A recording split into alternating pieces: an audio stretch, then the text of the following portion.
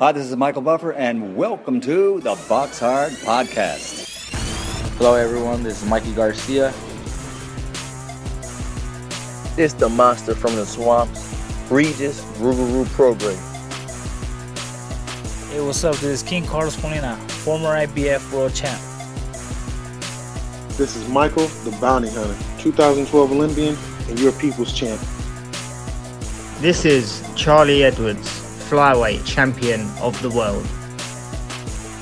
This is Fast Eddie Chambers, and you're listening to the Box Hard Podcast with my main man, Joey Coastman. Hello everybody and welcome to episode 276 of the Box Hard Podcast. I'm your host Joey Coastman.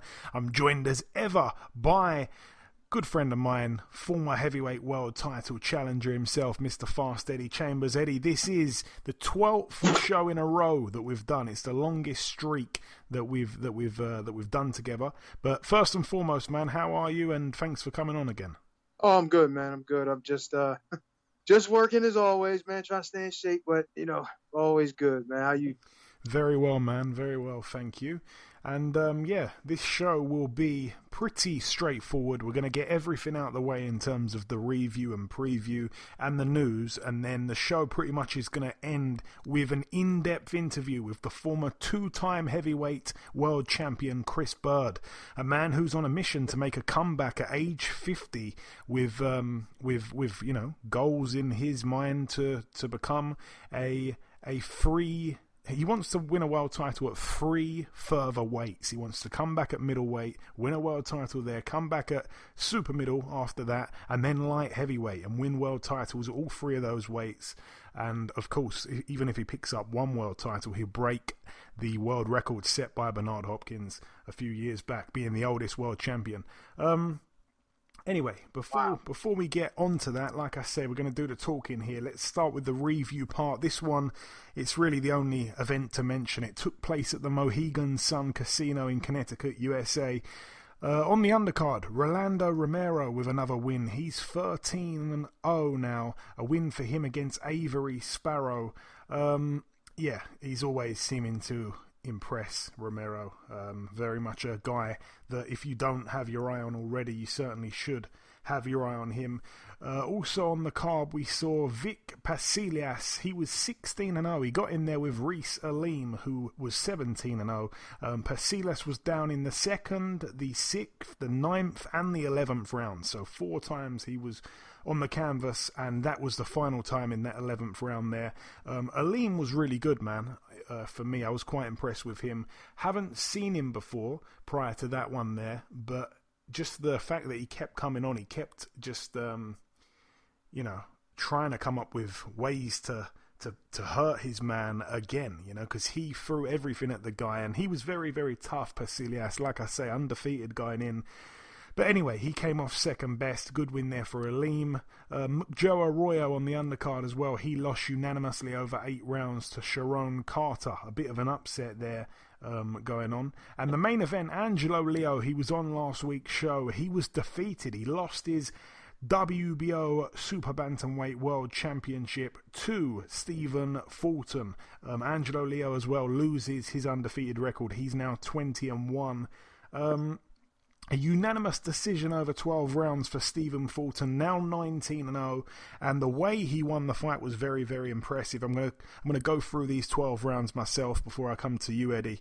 Round 1, that was where Angelo Leo actually got cut on the left eye in that very first round. I think it was an accidental head clash. Fulton, he looked extremely sharp. He was really aggressive from the get-go.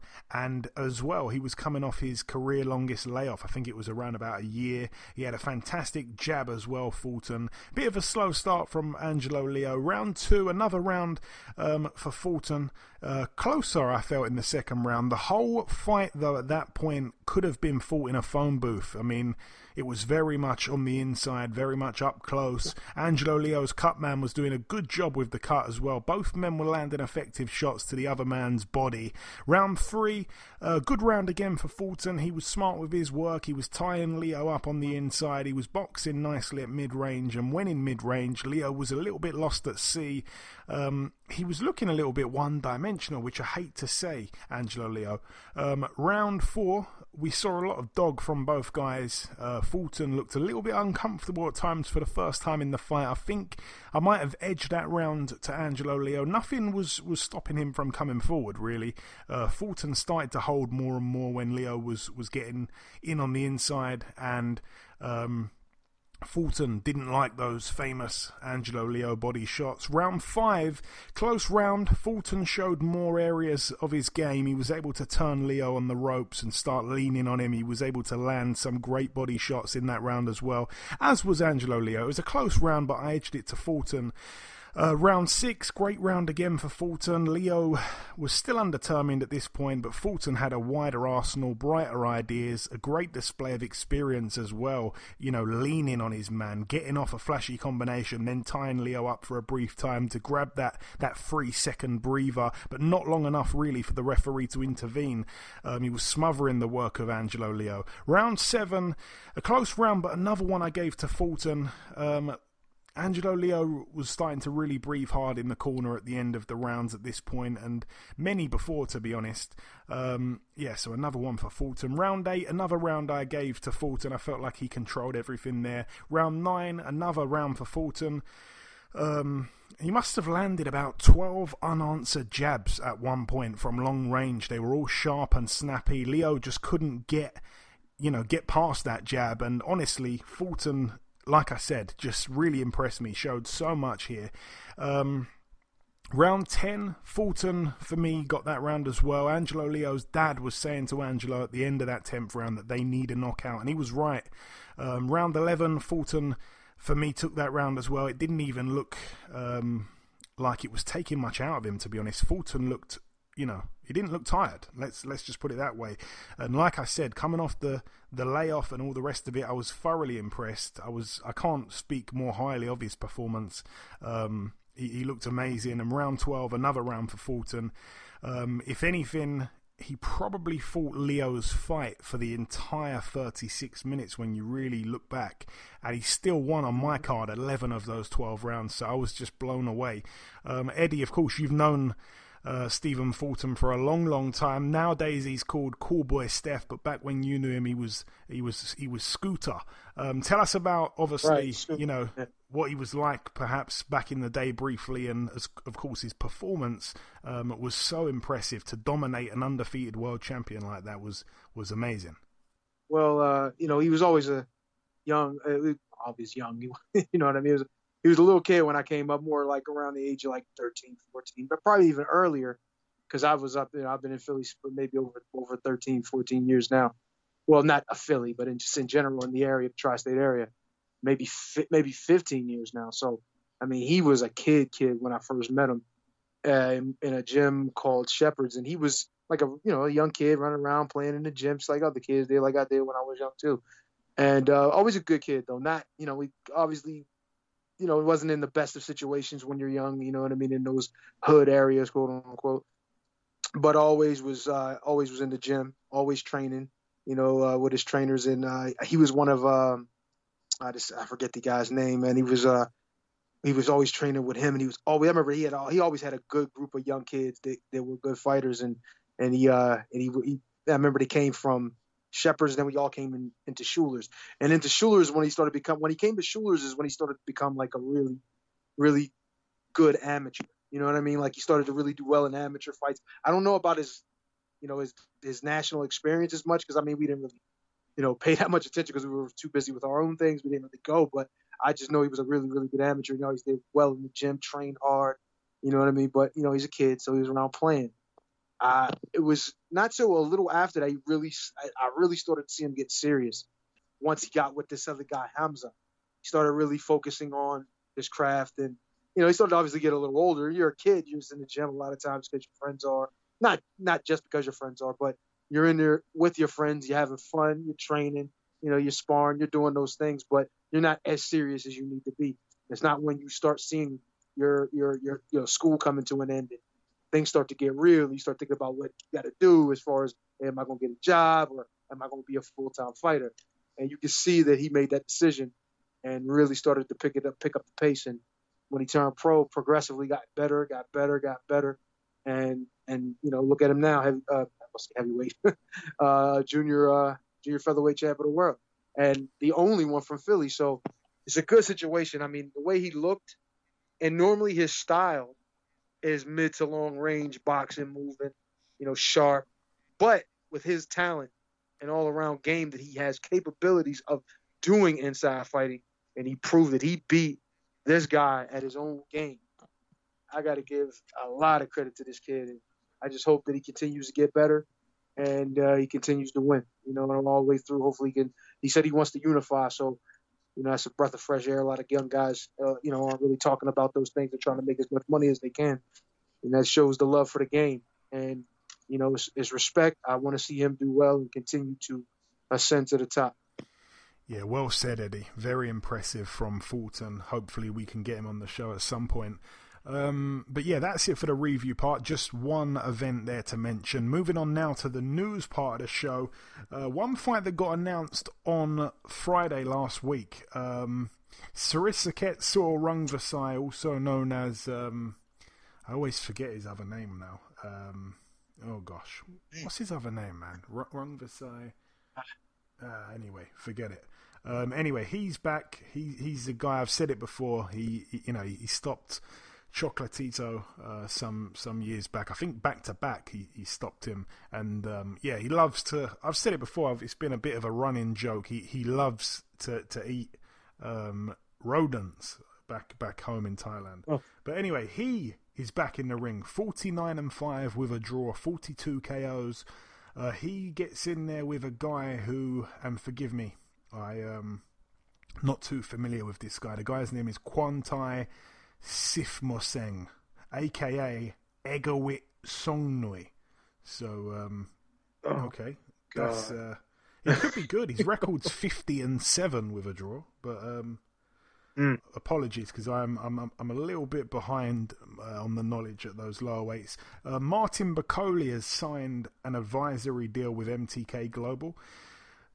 Interesting stuff for him. He's still a good fighter, man. There's a lot of good fights for him there at heavyweight.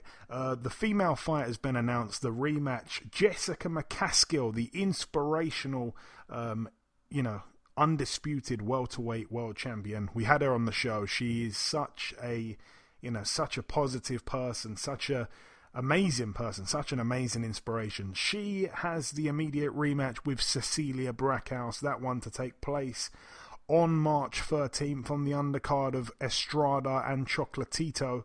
That's on DAZN. What else do we have? We have a brilliant domestic fight over here in the UK. It's going to be on the undercard of Povetkin White 2. We get to see the undefeated Chris Kongo defend his WBO global welterweight title. We don't care about that, but the man he gets in the ring with, Michael McKinson. He's been on the show before. Friend of the show, Michael McKinson. He's been crying out for a big fight for a long time. I am so excited for that one. That's going to be amazing there.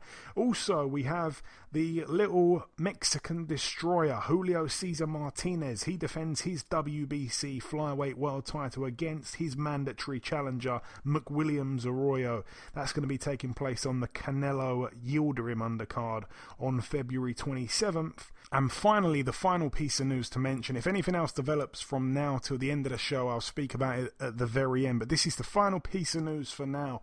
Virgil Ortiz Jr., the man with the 100% knockout ratio, he steps up, and it is a big step up. March 20th is the date on DAZN. He takes on former 140 world champion Maurice Mighty Mo Hooker. That's going to be a brilliant fight there at 147.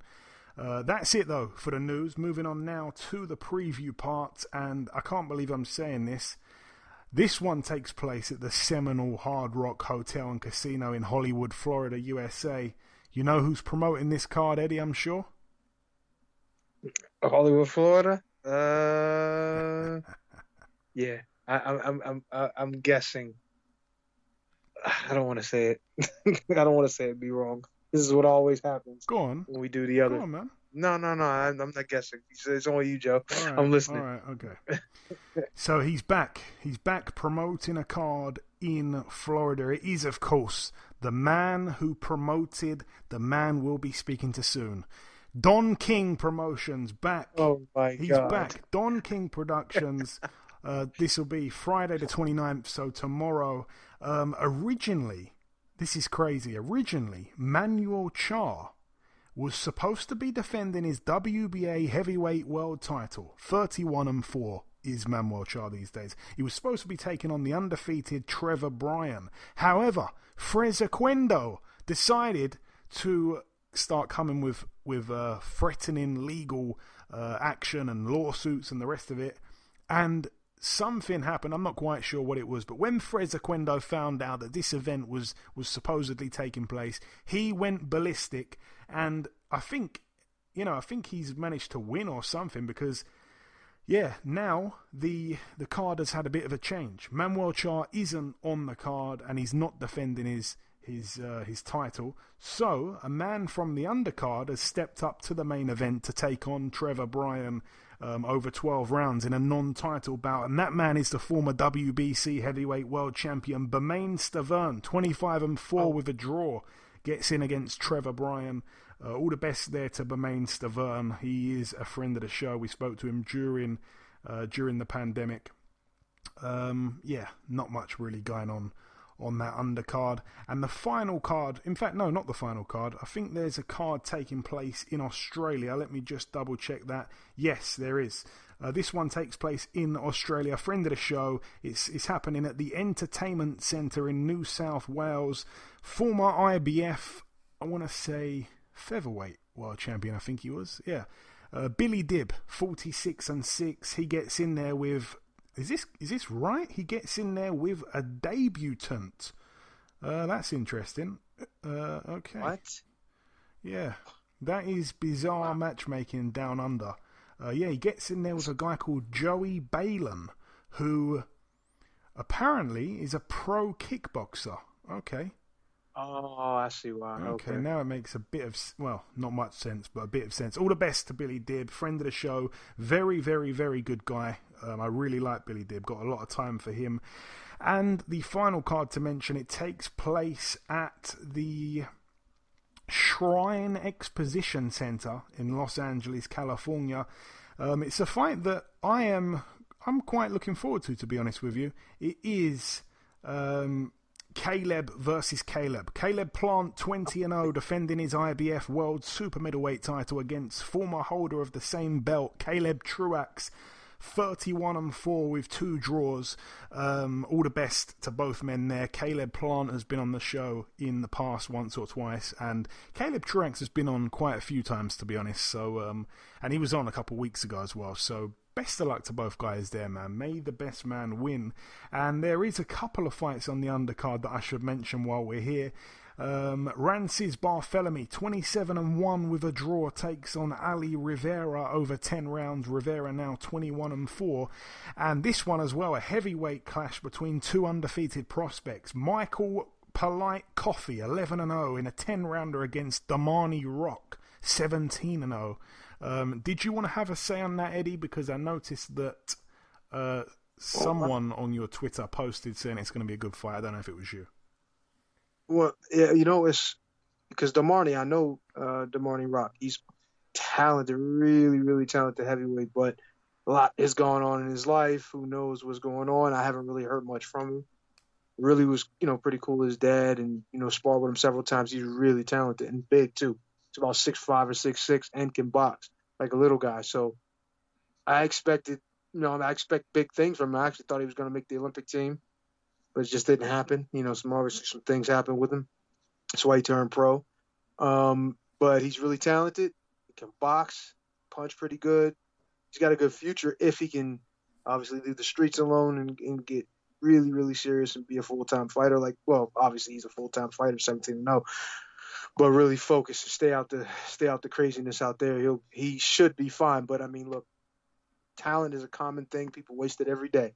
So, if he doesn't materialize, it's not that it would be a surprise. It would be a sad thing though. It'd be a very, very tragic situation into his to a promising career. Yeah, we shall see. Both men colliding, both men 6'5", and they have those undefeated records intact. Most of the time they get the KO win. It always adds value to any undercard. When you see two undefeated heavyweight prospects, you know that you can't blink because someone could go that quickly. It always adds value. It doesn't even matter if the guys have big names or they're well known. You just pay attention. Someone's going to lose for the first time, and I'm really looking forward to that, even though I can't say I've seen much of either guy, but I'm going to definitely find a way to watch it over here. But anyway, that's it for the review part. That's it for the news. That's it for the preview part. There is no knockdown this week because the Chris Bird interview is around about 1 hour and 50 something minutes. So it's very, very in depth. I hope you guys enjoy it. We're gonna bring that in just a few seconds, but before that, Eddie, thanks once again for sticking with me, and we will be back with the knockdown segment. If it's not next week, it'll probably be the week after, and I'm looking forward to that again when you speak about coming over here to the UK. Yes, sir. Me too. I'm looking forward to reliving those great moments, and we're just gonna get it done, man. Absolutely. Okay, that is all the talking from us. It's now time for the former two-time heavyweight world champion to make his appearance when we welcome our sole guest on this week's podcast. Ladies and gentlemen, please welcome the former two-time heavyweight world champion. It is, of course, Mr. Chris Bird. Chris, welcome to the show, my man. Hey, thanks for having me. Appreciate it. Hey, I appreciate you coming on, Chris. I truly do. So, Chris, with these types of interviews, I like to start pretty much with the earliest boxing memory that you can remember. How did you get into it in the start? Obviously, your whole family. There's such a rich boxing history. Oh, my earliest memory is boxing.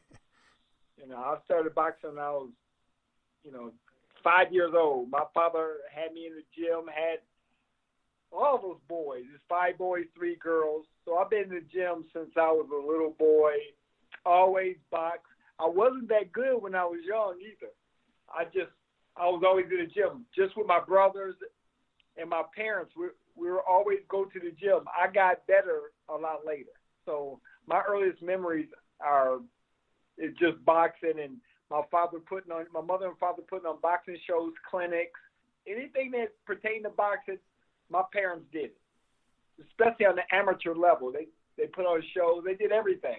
So I just was raised in a rich boxing tradition. That whole era history is all boxing. Okay. So that's how it was for me growing up. Okay, not like the rest of us. Obviously, Chris, you boxed as an amateur. Am I right in saying that you had your first amateur fight at just 10 years of age and finished up in the end having somewhere around about 300 amateur fights in total? Yes. I started boxing officially at 10, but I was doing exhibitions from 5 to 10 everywhere. Me and my brother Patrick was a sideshow, literally a sideshow at boxing shows. We would put on an exhibition and turn the place out. Everybody would just go crazy after we would just go at it. So I boxed the whole time, and then when I turned 10, when I could officially start boxing, that's when it really just tournaments every weekend. It's a boxing show or a tournament. My father would take us everywhere. He would drive a bunch of kids everywhere. He wanted us to just know different styles of boxing and not be complacent of being good in your area. So it was just, like I said, boxing. That's all I know. That's all I know is boxing. And of course, you went to the Olympics in 1992. Making it to the Olympics is obviously the dream for all amateur boxers. Tell us about your experience there in 1992 in Barcelona, where of course you ended up taking home the silver. It was incredible. It was the dream. Literally, from the time I was 6 years old, I met Sugar Ray Leonard when I was 6 years old. Got a picture, still have the picture. Me and my brothers and a few guys from my gym. So he has an Olympic medal, this 1976, Olympic medal, sweatsuit. My father invited him to a boxing show in our hometown. So The Olympics was everything. That's all I thought about. I didn't think about pro. I didn't know what was going to happen after. I just wanted to make the Olympics, and then I finally make it. And to win a medal in something that you dream about going to, it topped it off. I mean, it was the best experience over my pro career. Even winning 2 heavyweight titles, winning a silver medal in Olympics was the biggest, achievement I think in my whole career. Really. Wow. Because that's what I just really wanted it. Sorry to cut you off, Chris. If you was going to say more, you're welcome to. No, it's okay. I was just saying that was just a big achievement in my career, like one of the biggest. Yeah, because that answers my next question. Because my next question was going to be, what was your highlight moment of the amateurs? But you've answered it there. Who would you say, Chris? Oh. Sorry, go on. No. I'm just saying. Oh yeah. I get excited, man. I'm hyped. I've got energy. I feel great, and I just love talking. I just love talking boxing. We're gonna get along like a house on fire, my friend. How was who was the best amateur boxer you feel like you probably ever fought in the amateurs? Man, it was so many. The finals of the Olympics, the Cuban, he was really good, but he was tactical, more of running. I think it was many guys. One guy is Paul Vaden, a former world champion, and another guy is Sven Alki from Germany. He was really good. Like Sven Alki he was a good pro, but he was a good amateur. We fought very tactical. I remember the fight, so he was really good. So I fought some pretty good guys in amateur. Alexander Lovziak, he was really good. I fought twice in amateur standout.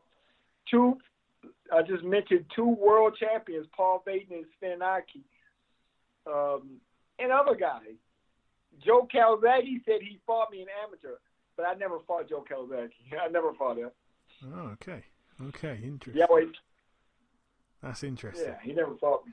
But getting on to your pro career, Chris, the journey began, of course, on January 28th, 1993, which is, 28 years in 2 days' time, my friend.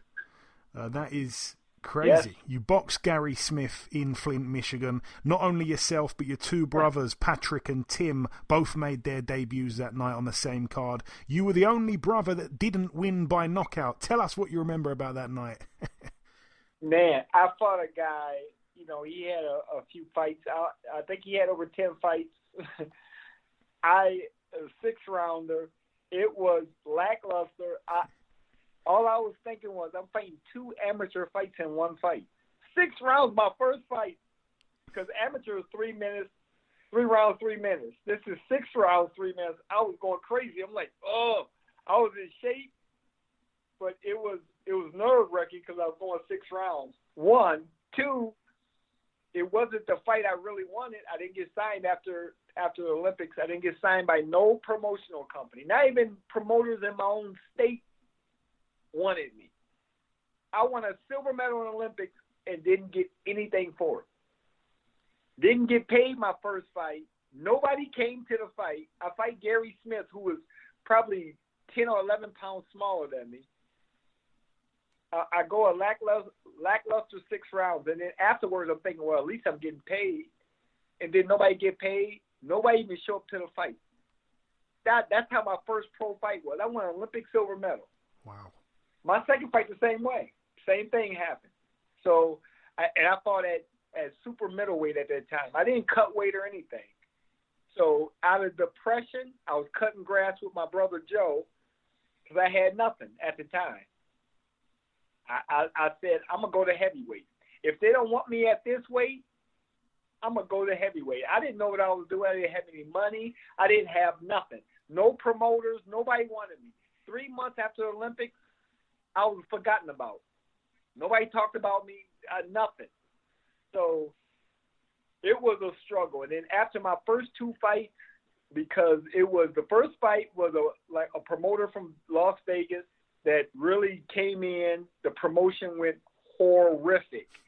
No, like I said, nobody got paid. Nobody came to the fight. Second fight I had, and 3 months later, we hooked up with a guy that was just helping us out with training, like lifting weights and stuff at a Gold's Gym. He said, I can put a show on for you. Same thing happened. Nobody get paid. Nobody show up. So I had 2 fights where I didn't get paid. Nobody showed up. I have no contract with nobody. I'm just sitting there with nothing. So my brother, I was helping him cut grass in the summer. So I'm cutting grass with him, and this thought came across me. Man, go to heavyweight. Shock the world. Nobody wants you at this weight. Go to heavyweight. I didn't even know how I was going to fight. So I started borrowing money, drinking protein shakes, not knowing what I was doing. Started adding weight, getting fat.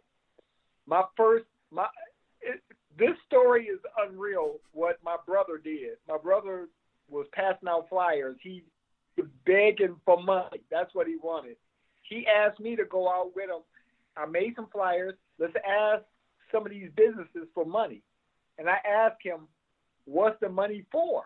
I mean, what, just so we can live?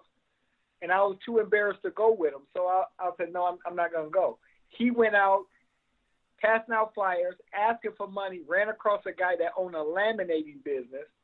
He said, I don't have much money, but I have a venue. He had a little 250-seat nightclub. That was the venue. My father, he put on shows, so Dave Osage was the man that saved our life. He was the promoter. He owned a lemonade business. He know nothing about boxing. He hooked up with my father, and we put on our first show in the nightclub probably 3 months after they hooked up. Wow, that's incredible. Knockout promotion is in effect. I'm fighting at a nightclub, making $600. Now I'm fighting at heavyweight. Scared to death. I'm scared. I'm like, I never fought this weight class before. I'm going crazy. But you got to do what you got to do. I had nothing. So I stayed at heavyweight. So I kept fighting there.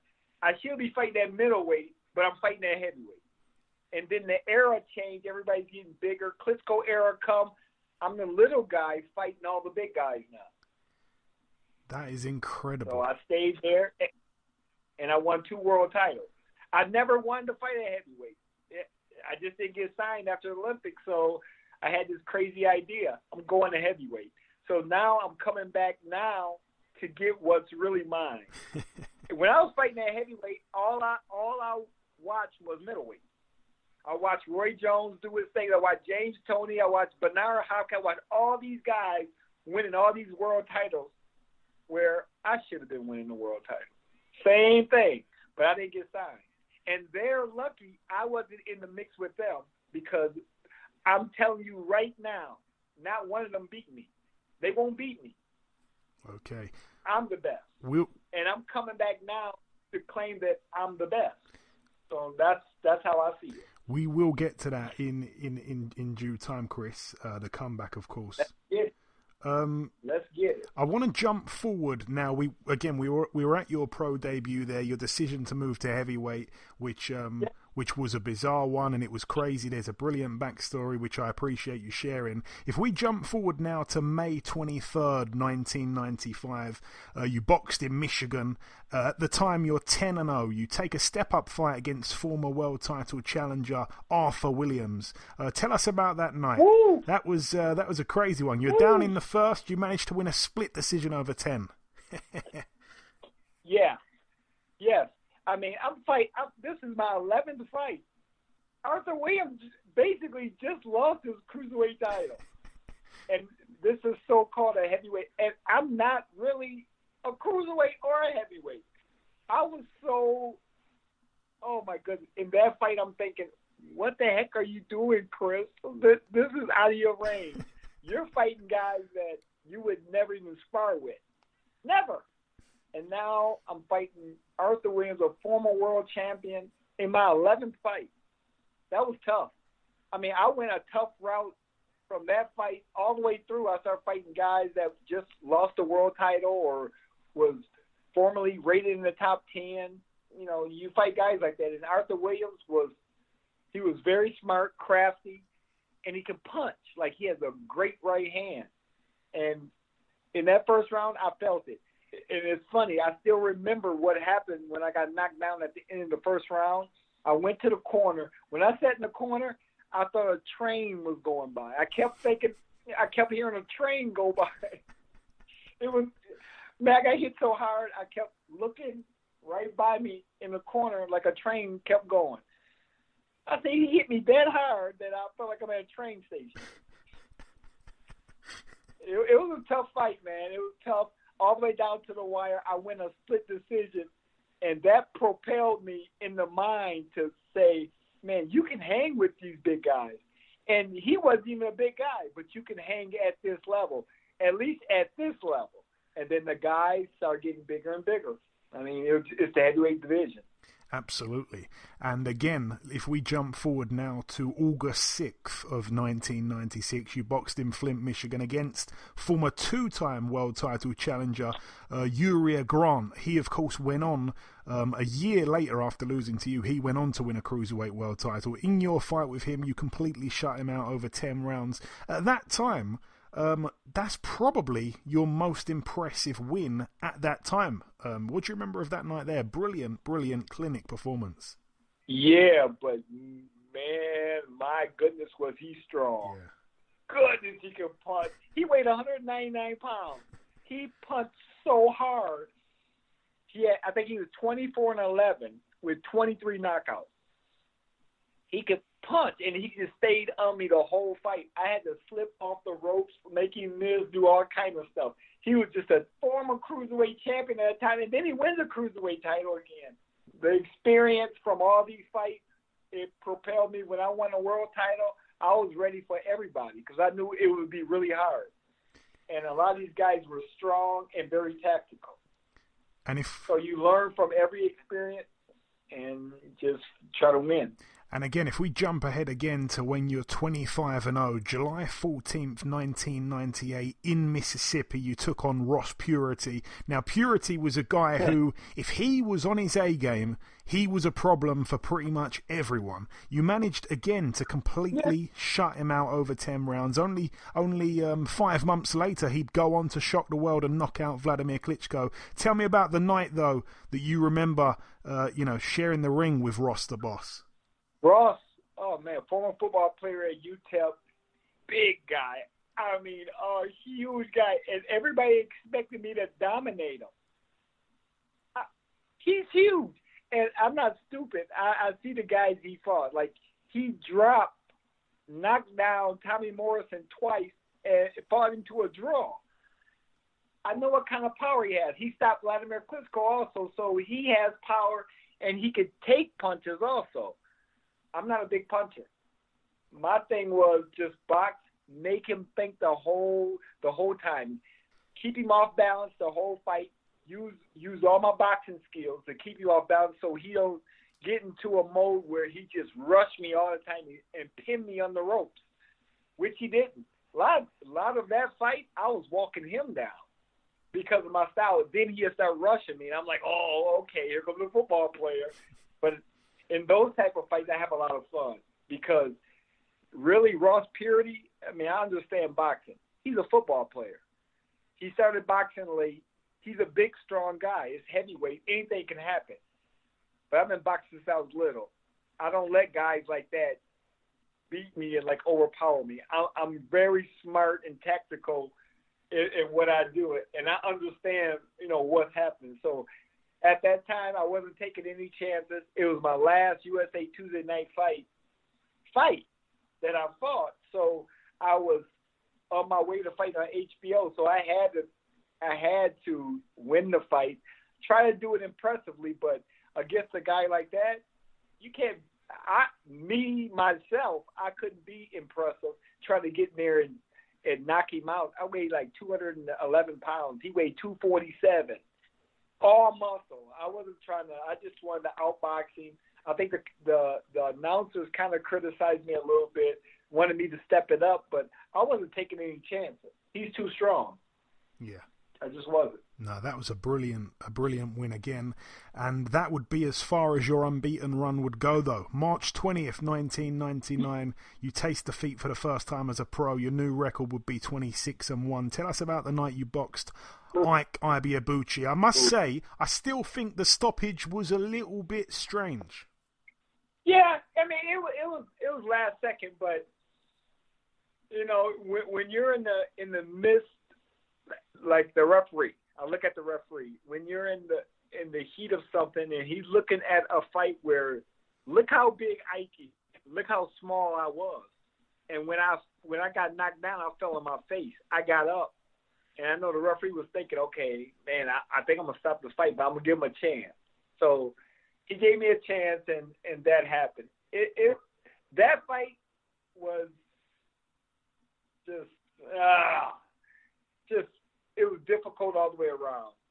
I prior to that fight, I had a major separated rib.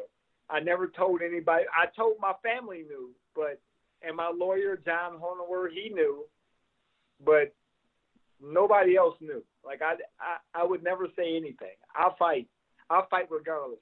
And at that time, none of the top young heavyweights wanted to fight me. None of the heavyweights, like the world champions, nobody wanted to fight me. I couldn't get any fights.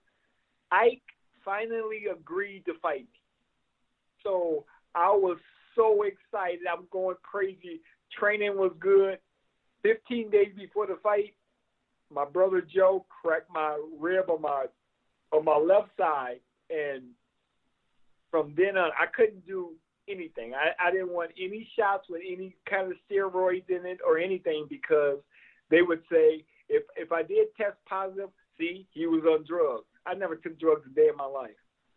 And before a fight, I have no excuses. None.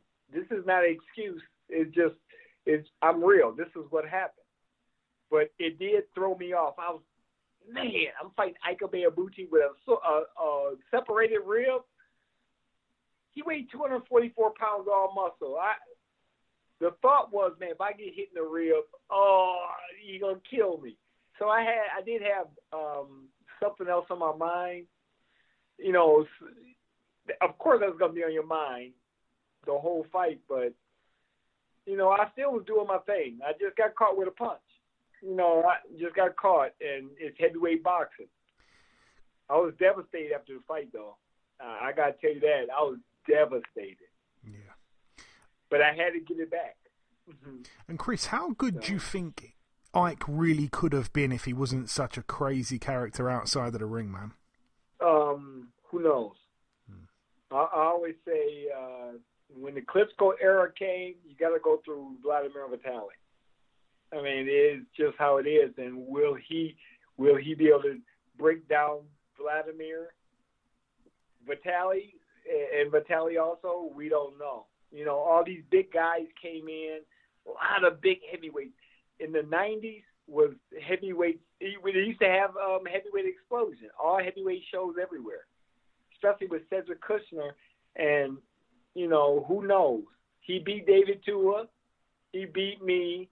But, you know, I think he probably would have, I wouldn't say dominant, because there was a lot of good guys that just in the 90s, all these big guys coming up. I think he would have had his place as a heavyweight, but who knows? No, that's fair. That's fair. That's a fair assessment. Obviously, after that loss to Ibeabuchi, you come back. You closed out 1999 with 3 knockout wins. Those wins came against John Sargent, Jose Ribalta, and Val Smith. You also grabbed another knockout win in early 2000 over David Washington. That's when we arrive at April the 1st, 2000. You had to travel to Germany. You boxed Vitaly Klitschko for his WBO heavyweight world title. You win the fight when Vitaly retires on his stool in the corner after, of course, being ahead almost by a shutout on all 3 judges' scorecards. Vitaly, tell me all about that night from your perspective, Chris, because another thing that some people forget, you had 10 days notice for that fight, man. That's crazy. Yeah, 10 days notice. And in a fight, I give, you know, Vitaly Klitschko a lot of credit just for he took me on 10 days notice. Guys didn't want to fight me. My style was difficult. But they just signed Vitaly Klitschko with HBO. So the commentating and everything, of course, Klitschko, I'm losing every fight. But if you were in the building that night, you wouldn't think that. It was totally different. Totally different. The commentating make you think one way. But if you're in the building that night, everybody knew this may be an upset. How would they know it'd be an upset if I'm not in the fight, if I'm getting blown out? Everybody knew it. The energy was crazy. And when he quit after the 4th round, they were cheering my name, Chris Bird, going crazy. It was amazing. And sorry, Chris. The end of the 9th round, I finished really strong. Really strong. I'm coming on. Who quit? If I think I'm winning, I don't care if I got broke legs. I'm not quitting. I fought shoulder injury, broke nose first round, got my nose broke by Levi Phillips. I ain't quit because I knew I'll be losing something, my undefeated record. Why would you quit? Really? Danny Williams fought one arm, the will to win. So I looked at that fight. Yes, I may have been losing on the so-called scorecards or whatever, but I was in the fight. The biggest question to ask is, how did I get to the 10th round? He was 27-0 with 27 knockouts, and he's fighting the smallest heavyweight in the heavyweight division. Mm. And to criticize me for him throwing his shoulder out, I get criticized. I'm like, well, what? Well, you were losing. He was beating you as this, and he throws his shoulder out. But how? I don't get no credit for my defense? We don't. I don't. You never see a stat of, well, I made him miss 19 times in a row. Where's the stat for that?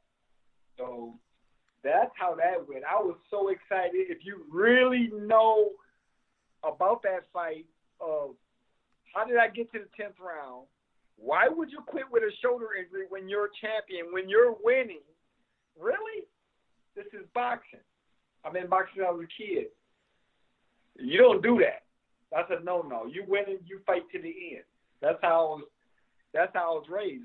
Look at my fight with his brother. Same way. The first fight, he beat the hell out of me. I didn't quit. I went 12 rounds. I could have quit. 2 times my father could have stopped that fight. So that's how I look at boxing in that situation. I'm not saying, he is a coward, he quit, he did this, but for me, if I'm champion, I'm not quitting. I'm not. Yeah, I think it speaks for itself when you said that you went into that fight with Ike with the rib injury. That speaks for itself. It doesn't obviously matter how you win, just that you win. And you won that fight. You became champion. People obviously started criticizing Vitali as well, saying he had no heart, etc. Chris, how did you kind of feel? Obviously, there's better ways to win a world title, I think it's fair to say. If you knock someone out in the first round, it looks amazing.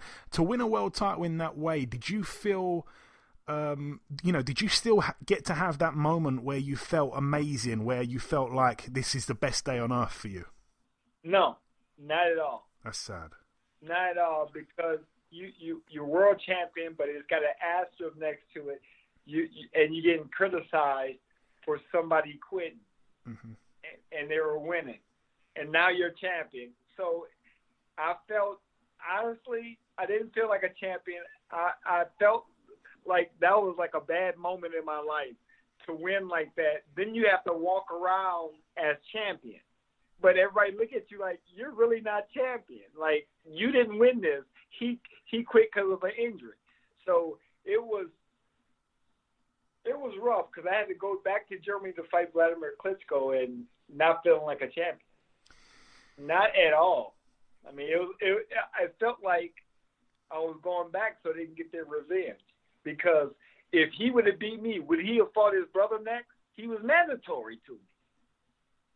How did that happen? So, felt very disrespected. I'm world champion, but I feel like I'm on the B side. So, you got to go do what you got to do. I didn't want to fight Vladimir right then. I wanted to have an easier fight. Then I'll fight Vladimir. Maybe a couple fights down the road when I get a couple of fights, but they wanted that title back, and they got it. I had no control, nothing. I had no say-so. Vladimir fought 2 times while I sat. He fought twice, and he had an exhibition 4 weeks before our fight. And they told me I couldn't do anything. but he had an exhibition in front of a crowd, everything, like it was a show. Wow, okay. I didn't know that. And he had a major exhibition before that. They made sure he wouldn't lose. Because if Vladimir would have lost at that time, you would have never heard of the Klitschko brothers. Okay. They would have been done. The smallest guy in the division beat both giants? How'd that look? How you going to promote that? Yeah, they'd have the promoters would have their work cut out if that did happen. Yeah. You say you're right in what you say, Chris, when you say there was this asterisk attached. Undeserving, perhaps lucky, people would label you as, and you touched on it there. 6 months later, you had to travel once again back to Germany, like the B-side, and you boxed Vladimir. Obviously, you were down in the 9th, you were down in the 11th. You bravely got back up. You got to hear the final bell. I know you touched on it briefly, but just tell us about that first fight with Vladimir, who obviously has a very different style to Vitali, despite a lot of people thinking that they're the mirror image of each other. Yeah, it's a different style. He punches. To me, he punches much harder than his brother, and just smarter. He's stronger, more upright. So he's just, for me, he's harder to fight. To other people, he may be easier. To me, Vitali wasn't as hard. Vladimir was just strong as heck. Great strategy. Used his size and reach to his advantage, which is smart. It was hard to get to him. And, it was more power to him, man. He did his thing in the ring. I mean, he really shut me down in certain ways because of that power. I had to respect his power big time because I was walking into it. I'm like, man, he hit so hard. This is not like his brother. He hit a lot harder. So I give him credit for just being champion for so long and being dominant and being so smart in the ring and knowing how to fight me. A lot of guys don't know how to fight me and don't want to fight me and don't want to get in front of me. And when they do get in front of me, they're like, man, I don't know what to do. It's hard. But Vladimir stayed patient, boxed very well, making me come to him and just truly using all of his advantages to his advantage, which is smart. He's supposed to do it. I weighed like 211. He's 239, 240. Small, actually pretty small for him. But he used his size, his height. He's much taller. He used his reach, his power. I mean, he's gifted with all this stuff, all these advantages. Use it. And he learned how to use it against me. Like, I fought guys much taller, 6'6", 6'7", guys a lot taller or a lot bigger. But they didn't know how to use their height and reach to their advantage. I would outbox them. How would a smaller guy outbox the taller guy? Like, out trick them, out jab them, do all this stuff. Where with Vladimir, that didn't happen. His jab was on point. My jab rarely landed. Couldn't land my left hand. He's shutting it down. Just did smart things in the ring, and he defeated me pretty easy the first fight. I tried. I tried for 12 rounds, but it just wasn't enough. But tell me, Chris, obviously you went to Germany twice back then, back to back. Obviously the home crowd would have been there in support of the Klitschkos. But what did you make of just the experience travelling to Germany, a place obviously in Europe where the fans over there love their boxing? I'm sure even though they perhaps didn't want you to win the fight, you surely must have got respect from the German fight fans. Oh my goodness. Loved it. Loved every second of it. I do. Man, the German fans, they love boxing. And they love true boxing. I mean, they kind of, Vladimir Vitali is not really from Germany. So they're from Ukraine. They're adopted.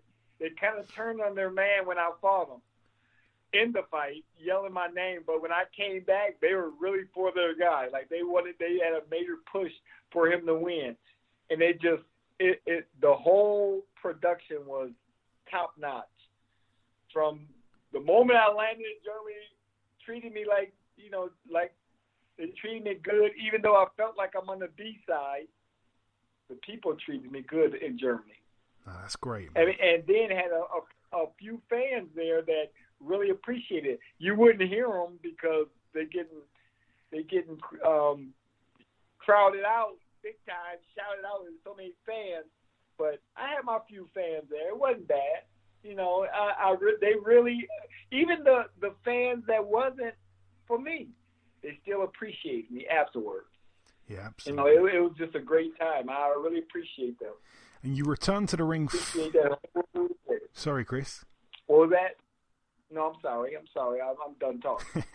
No, I said you returned to the ring only 3 months later. Obviously, you put together 4 wins back to back, which included a points win over Maurice Harris and a points win over David Tua. It was during that time, I believe, that you signed with Don King. What was that like, Chris? I know we had your cousin Layman on a couple of months back, and he had some interesting stories about the man himself, Don King. Yeah, it was when I signed with Don King. Honestly, I felt like a slave getting traded to another slave master. Wow, that's how I felt. I was with Cedric Kushner. He sold me to Don King right in front of me. Don King bought me, literally bought me. Now I'm with Don King. And then, you know, stuff just started going downhill from there. You get to a point in your life where you think, okay, you reach something and things will be a lot better. You like, this may be pretty good. And then it doesn't happen, not even near close in your mind to how it's supposed to, how you thought it would go. It's tough. I mean, to run somebody down is to talk about them really bad is, is bad energy. But it was bad. You know, it was just not a fun time. Not at all. It was at the end of my career, basically, and it was a ruined, just a trash time. I wish I could get it back, but you can't. Okay, that's interesting because this brings us into December 14th, 2002 in Atlantic City. You boxed for the vacant IBF heavyweight world title against none other than Evander Holyfield. Your cousin Layman was on the undercard that night as well. Tell me about the night you become a 2-time heavyweight world champion against a legend like Evander, Chris. And, you finally, I think, in the eyes of the boxing fans at least, got the respect that you had been due for a long time. Yeah, it was just a wow. It was a wow moment. Another one because of where I came from. When I won with Vitaly Klitschko, as soon as they said he quit, the first thing I thought about was the nightclub. That was the first thing I thought about. I came from a nightclub, and now I'm world champion. Same thing with Evander Holyfield. I'm in the ring with a legend. This is what I was thinking. And then afterwards, I came from a nightclub. A nightclub. How bad do you want it? Man, I was so excited. When I came to the heavyweight division, I wanted to fight 3 guys. Mike Tyson, Evander Holyfield, Lennox Lewis. That's the big 3 to me. I thought there's nothing bigger. If I can get a hold of those 3 in my lifetime, at heavyweight, at a weight where I'm not supposed to be in, and I get to fight these legends, I got a chance to fight Evander Holyfield. Lennox Lewis gave up the belt. He gave up the belt. If you really know boxing, he know why he gave up the belt, because at that time I was on fire. He don't fight lefties that good. I wasn't gonna respect him at that time. I was the man. I felt like I could beat everybody. And then I signed with Don King, and then let the letdown begin. Oh my goodness.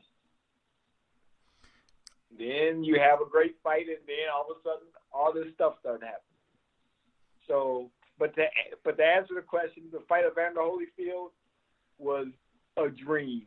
Evander Holyfield in my lifetime. Evander Holyfield. Wow. That was special for a heavyweight title also, to fight a great. I like you said, I think in the eyes of the boxing fans, I redeemed myself from the Ike loss to the Vladimir loss. Now finally, I beat David Tua. Now finally, to beat Evander, I made it. So it was a great feeling. I mean, it was just a great feeling. But like I said, the stuff started happening after that diminished that feeling I had that night. It diminished it big time. So yeah, I was happy though. It was great. Was that the happiest night of your pro career?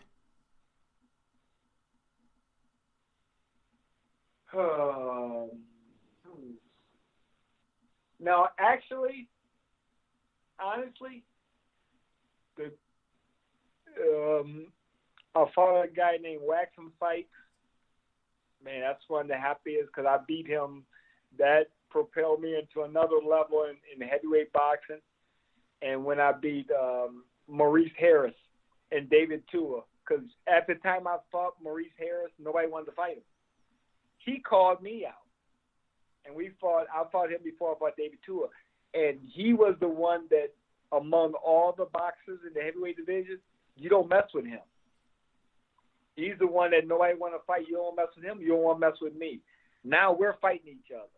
It was a big one among boxers, among the heavyweight boxers. It was like, ooh, the two guys nobody want to fight, fighting each other. Uh-oh.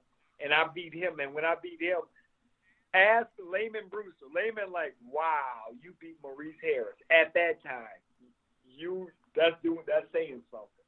And then I come back and beat David Tua, which people thought I was going to get knocked out. And that was those two fights back-to-back, probably one of the happiest moments of my boxing career, honestly. Of course, like winning the world titles, but to get to the world title, especially to get to the world title the second time and go through those two guys, man, that's nothing better, man. I'm telling you, that's just a great feeling. Yeah, great feeling. No one could deny you at that point. No one could deny you at that point. It was very, very impressive. Your first defense of the IBF heavyweight title was against Frez Oquendo. You beat him unanimously over 12. Saturday, September 20th of 2003 in Connecticut. What do you recall of that evening there? So what I recall, so I on social media, Instagram, Twitter, Facebook, I post a lot of videos on my fight, and I break down the fight. And before that fight, I said on social media, before I fought Frez Oquendo, another thing, just like a rib injury, I was banned from boxing. They said I had a stroke. I got a spot on my brain. I didn't know. I was banned from boxing up until the Thursday before I fought on Saturday. I didn't know if I was fighting. So I went to Connecticut not knowing if I was going to fight. Matter of fact, I was banned, so I wasn't going to fight. I was already banned with I had a brain problem. So the whole time. And then the Monday fight week, that Monday, I get the brain scan. That Thursday is the result. So I had to wait until Thursday, scared to death. I didn't know if I was fighting. I didn't know anything. I'm like, oh, I'm banned. I'm freaking out. I just win the heavyweight title, and now I'm banned. I never fight again. So I'm going crazy. And then I take this test when I get a brain test when I get to Connecticut. I'm freaking out. Oh, what's the outcome? What's the results going to be? Come back Thursday, I have a birthmark on my brain. A birthmark. The top doctor in boxing, he was in Connecticut, and he said I got a birthmark. Now I can fight. I'm like, oh. My brother said, you still got to fight. I forgot I had to fight because I thought I wasn't going to fight. And then I got to fight 2 days later. I got to fight Frez Oquendo. And see, the boxers know Frez, but the general public will look at Frez like, he's okay. He's not a big puncher. He boxes. He moves. No. But all the heavyweight boxers look at Frez Oquendo like, no, he can really fight. Like, he can box. He can box. He's smart. He's awkward. So it wasn't like it was going to be an easy fight. But it seemed like that after me beating David Tua and Evander Holyfield the way I did, everybody expected me to blow everybody out. This man 13, 14 pounds bigger. He's just as fast. He's a light heavyweight and amateur. He's really good, really good. He was just beating David Tua prior to fighting me, and he get caught in the 9th round. But he was beating David Tua easier than I was beating him. But everybody expected me to beat Fred Oquendo really easy because of my boxing skills. And it wasn't that easy. It just wasn't easy. Even with all the brain stuff happening, it still would have been a hard fight. Even with that on my mind, he's a hard fighter. He's difficult to fight. It's not like you fight Fred Oquendo and you're gonna win easy. No, he's gonna make you look bad, and if he lose, it's a close fight. Yeah. So it was a close fight with me and him. The same thing. I give Fred all kind of credit. He's a really good fighter, really good. I mean, he could have won that fight that night. He could have won either way. So, luckily that night I got it. Kept my belt. I don't look back. I don't care if I get the decision. Hey, they can say this, and that, but you got to keep moving on. You can't keep looking back. You got to look forward. I just kept looking forward. Hey, you take the criticism, just like I did with the Klitschko fight. I learned from that because I was so embarrassed after the fight, and then it is what I make it. So I just make it like, hey, I kept my belt. I got to move on. I got to impress. I got to impress the crowd. I got to make up for it, but I got to move on. I can't just dwell on this. So that's how I looked at that fight, and I won, and I was happy too because it was close. Because I said in the ring, I said, I think I lost this fight. I may have lost, but I got it. So, you move on, and I did. That's honest of you to say. It was a good fight. Frez, I think, probably is a underachiever really when it's all said and done. But moving on to your second defense. Sorry, Chris. Yeah, no, I'm just agreeing with you. No, yeah. Your second defense took place in April of 2004 at Madison Square Garden. You boxed Andrew Golota. I remember asking Lehman. I think Lehman told me that was probably the most satisfying night of his career when he got him out of there in the first round. But your fight with him was very different. A split draw over 12 rounds. Tell us about that one, Chris. Okay, yeah, I love talking about this one. So people remember when that right before that fight, John Ruiz fought Fred Oquendo. So I'm warming up in the walkway before the fight, getting ready to walk out to the fight. So I see Don King, and with that fight with John Ruiz and Fred Oquendo, they were booing so bad in Madison Square Garden. I seen Don King in the walkway when I was walking. I mean, the look on his face was like stress, like, oh man, they booing. And this was a great night at the Garden. And I told him, I said, I'm gonna save your show. And I know he was thinking, how you going to save my show? You're not a puncher. So I said, okay, this is Madison Square Garden. I'm headlining. I got to turn it out. So I said, forget it. I'm not going to box this time. I'm not going to just sit in the middle of the ring, box, move around. We're going to go to war. I couldn't get off the ropes because he was too big, but I tried to fight him back. And that's one night where they gave me a standing ovation. It was like, it felt so good to fight back in a fight and not just be a pure boxer, but sitting there and trade a little bit. I had a black eye, fought to a draw, could have lost my belt. Not saying that Andrew is an Olympic bronze medalist. He's smart. And the one thing about Andrew, he was treating me like a small guy, which he didn't care. He didn't care about my power. He didn't care about nothing. His whole thought was, I'm going to walk right through you. You're a little guy. You're not a big. Come on, you're not a big guy. I'm a big heavyweight. You're not even a heavyweight. So he had a great game plan. Don't get frustrated. Stay in front of him, make him fight. He made me fight for 12 rounds. Right there, right in front of me. Used his size, his height, his reach, everything. He just used his smarts that night. I mean, it was difficult because I was looking at his right hand the whole fight. I'm like, I'm not getting caught by that. He's not going to knock me out because I'm open for it as a lefty, and he's open for my left a lot, but it wasn't hurting him. So Andrew was just round after round. I'm trying to do all my tricks, make him miss, do all this stuff. He stayed steady the whole time. He never broke. And I was waiting for him to break because I know he's going to get frustrated. I know he's going to do something because I know how mentally he is in certain fights. He kept it together the whole fight. I'm thinking, man, so this fight you're going to do it. And he gave me hell for 12 rounds. But the people loved it. That's one thing. At the Garden, after they booed that fight, they gave us a standing ovation. It was pretty impressive. I loved it. But I said I'd never fight like that again because I got hit with more shots than I needed to. Yeah, no. But it was fun. It was a great fight. And, you obviously liked it.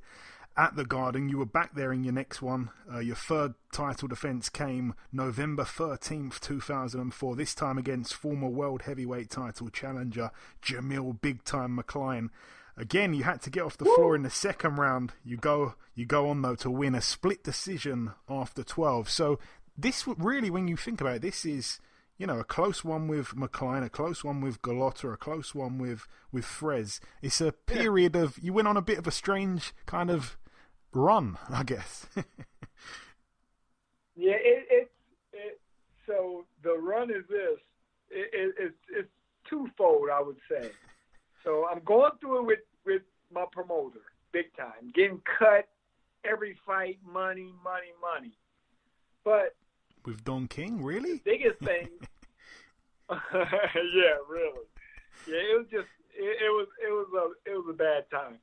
But one thing that people, it just is sports in itself. But I'll just look at boxing for now. I'm champion, so I win the world title if I beat the great Evander Holyfield. So I set a goal for myself and I accomplished it. But life still goes on. So now I got to defend these titles. I felt like I was in a situation where I was the king, where I did what I needed to do. I did it. But now you got to defend your belt. So every fight so I fight Evander Holyfield. You get up for a fight with Evander Holyfield so much because it's Evander Holyfield. Oh, I can't believe it. Then I come make a fight of Frederick Kendall, knowing how good he is, but the name value is not like I'm gonna fight Tyson, my first title defense. I'm fighting these bigger names, and I'm in the mix. No, I'm fighting guys that can really fight. They're hungry for the title, looking at me like I'm smaller. I weigh 214 against Jamil, he weighed 270. Why wouldn't he think, I can beat him? I'm 6'6", 270. He's a little guy. So I started thinking like I was the man, and they're thinking like, I'm hungry. I'm gonna get that world title. And they fought me to the end. Jamil McCline, he took everything out of me. Everything. After that fight, I was done. I should have been done with a heavyweight. I should have never fought a heavyweight again. He stripped me of everything in that fight. Man, he had me on the ropes the whole fight. He had me down. I'm hurt in the third round. He busted me up. I had to come back. It was just a grueling fight all the way to the end, to the 12th, to the last bell. It's a little point guard, Isaiah Thomas. Now, I'm just using NBA basketball in America. He's going against Shaquille O'Neal big time and expecting a little bitty guard to be the big center. That's how it was in the heavyweight division. And it just took a toll on me after fight after fight. You fight these big guys, you're getting beat down, and then your performances started falling off big time. And it was with me in that case. And Jamil, in that fight, that was it. I mean, he took everything from me. I mean, I didn't have any more really good performances after that. After that fight, I had to heal up over 3 months of soreness, like extreme soreness throughout the whole body. I had to rest, and it ruined me, I think, for the rest of my career. So, and especially at heavyweight. that was a tough one there. Yeah, because you were out for almost a year. You came back and obviously defended successfully your title for the fourth time. Well, I should say your fourth title defense.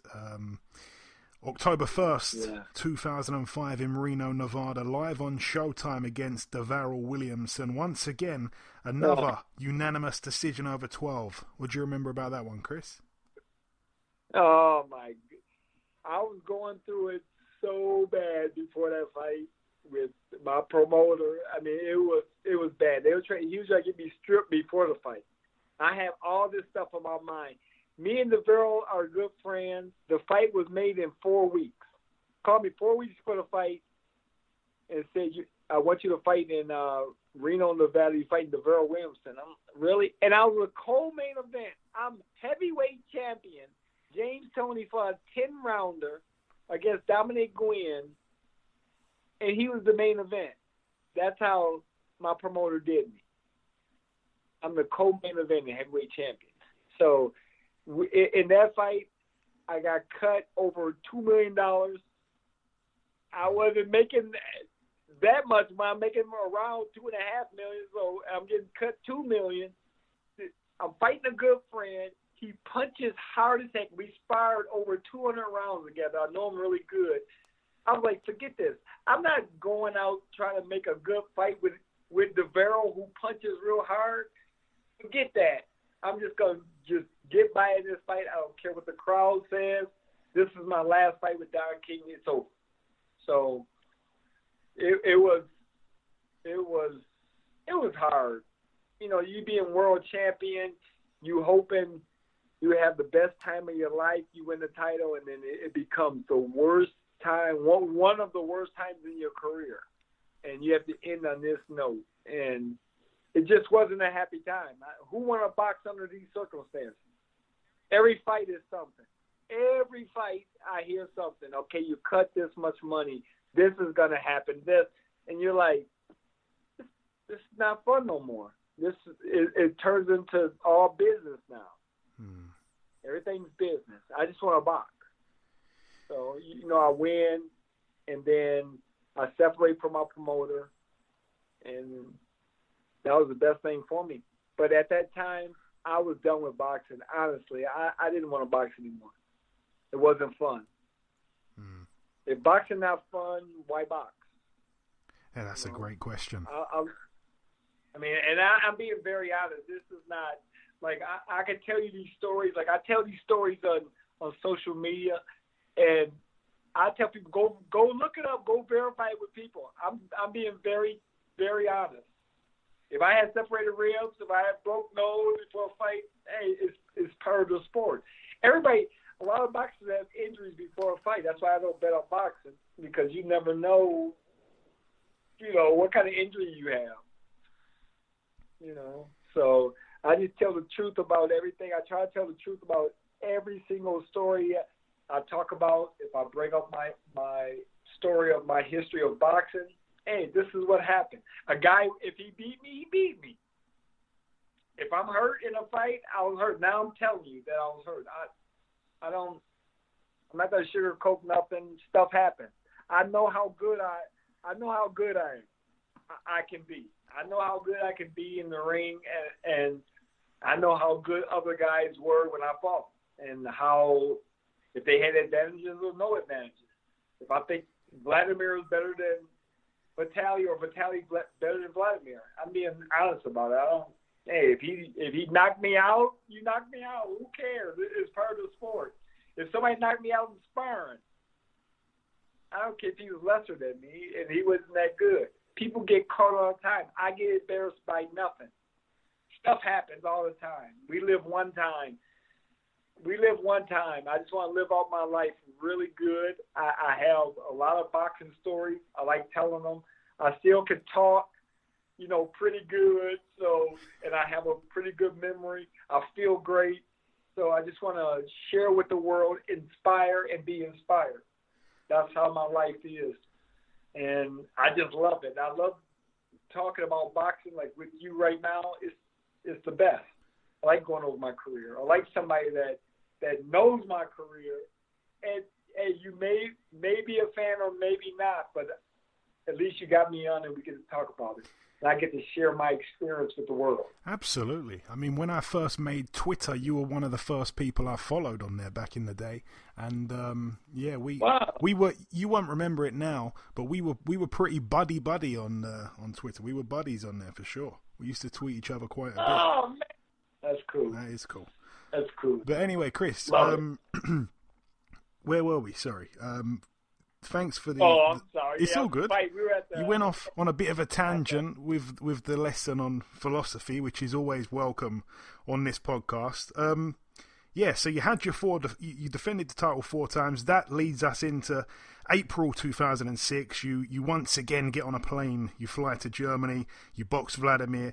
This occasion, you'd get stopped in the 7th. Tell us about that night, which I doubt you look back on with great memories. I don't think you look back on that too happily, I guess.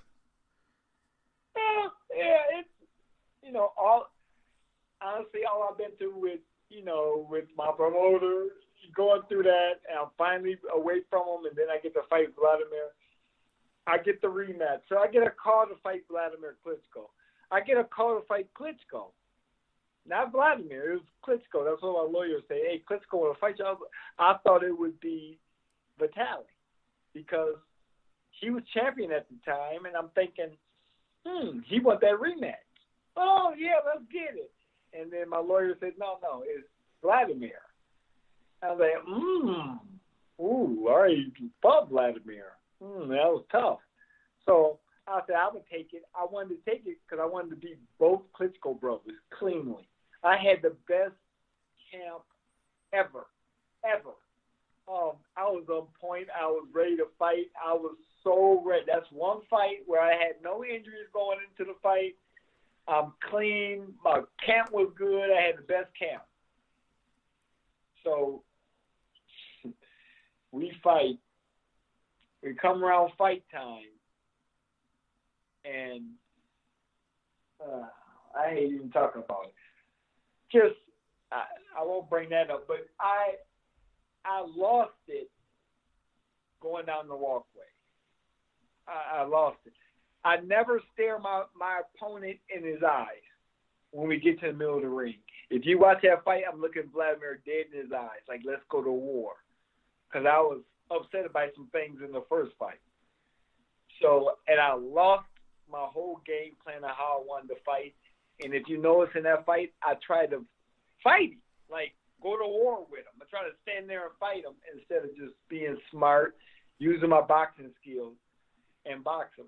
I lost it in that fight, and I never lose it. That's why I'm so upset with myself. I lost the whole way. I thought I ran down literally the catwalk when you walk to the ring. I ran down. I was so anxious to fight. Usually, I'm very calm and reserved. I usually will walk down slow, just take my time. I ran. I was so ready to fight and got blown out. I mean, Vladimir picked me apart. The first round was okay because I was trying to rush in there and fight. And at the end of the first round, I hit with I think a right hand, and it changed everything. I'm like, dang. It bugged me bad, and then from that point on, downhill. And I took a butt whooping. But I didn't quit. That's one thing. I went out on my feet. When I went down the last time and when I pulled my head up, when he seen all the blood coming out of my face, he had to stop it. He was giving me chances in the fight, but he had to stop it. He was like, nah, that's enough. You too tough for your own good. You taking a hell of a beat.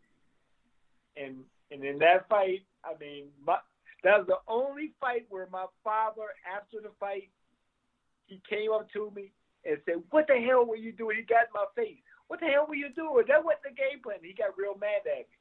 And I said, I know I lost it. I mean, sometimes it happens, and usually it happens in the locker room. And this one happened to me on the walkway, walking to the fight. I was like, I'm going to war. I changed my game plan. And I paid for it dearly.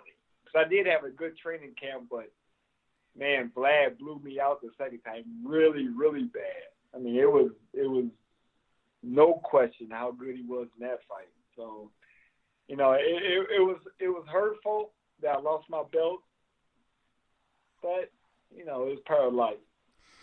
I won it, and you gotta lose it sometime, and I lost it to Vladimir Klitschko.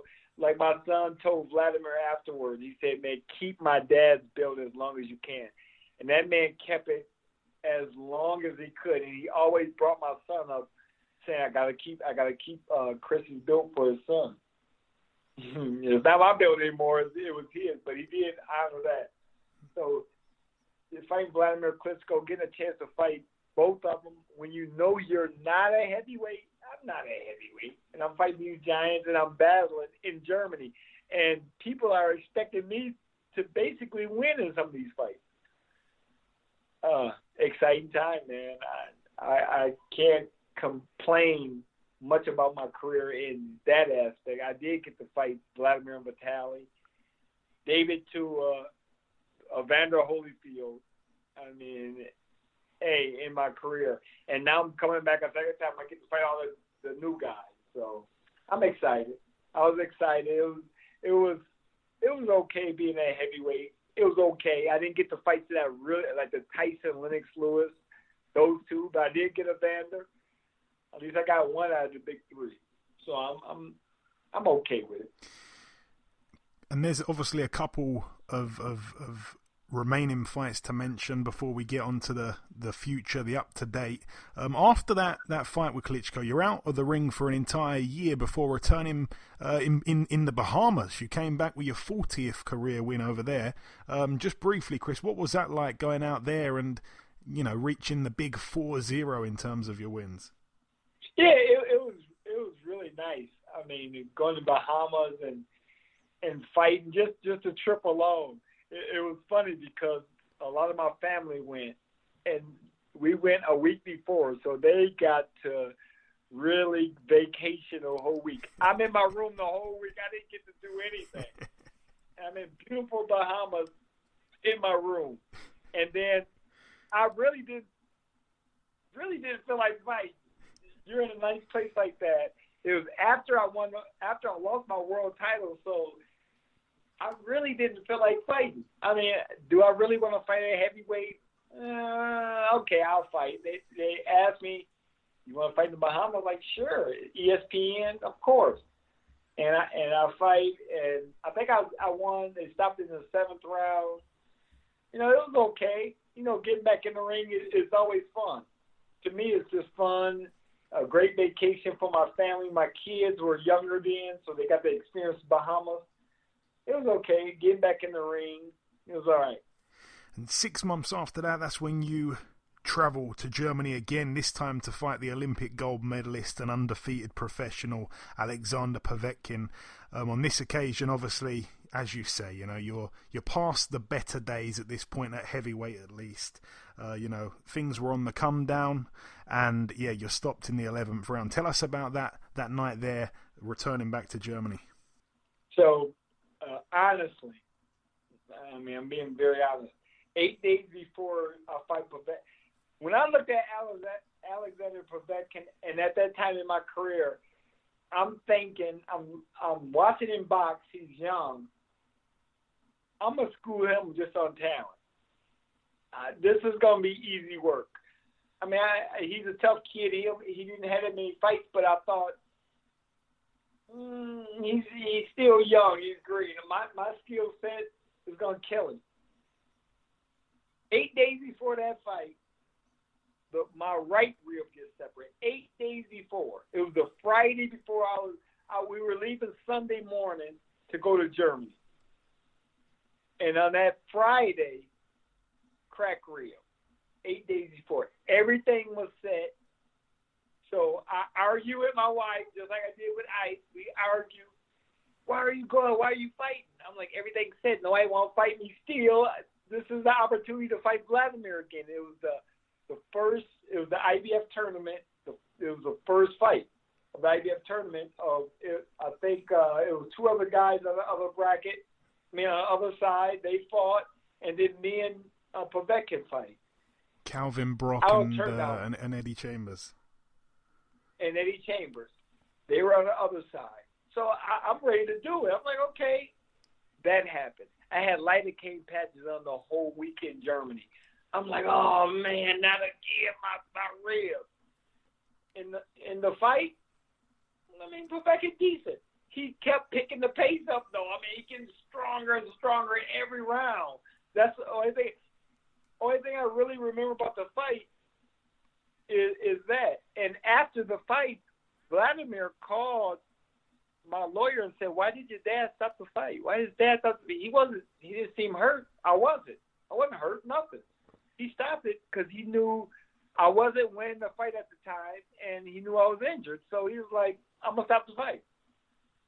And another fight where I look back at my career and I go, man, I shouldn't have fought. But if you don't fight, who do you fight? It was just tough, man. I'm like, God, I had to go through all this stuff, and you still got to fight. You still got to try to – you have nobody want to fight you. You won't make the money. You won't do this. This won't happen for you. You're on the B side. You know, it was just difficult. I'm with Don King. It seems like you're never getting a break. And then when you finally get the break, and then now you're trying to get another break because now you're back in another situation. That's just how my career went. And for me, in my career, when I got done with my very last fight, I wasn't satisfied. I wasn't at all. And people say, man, you won 2 heavyweight titles, but it was how I won them. The first one, yeah. And then the second one was the best moment of my life. And then I have to deal with all this promotion. Now the reality hit of you dealing with this. Now you got to deal with this, all these different issues when it should be the happiest time of your life. I wasn't satisfied. Still was. I've been in boxing my whole life. And this is my boxing story?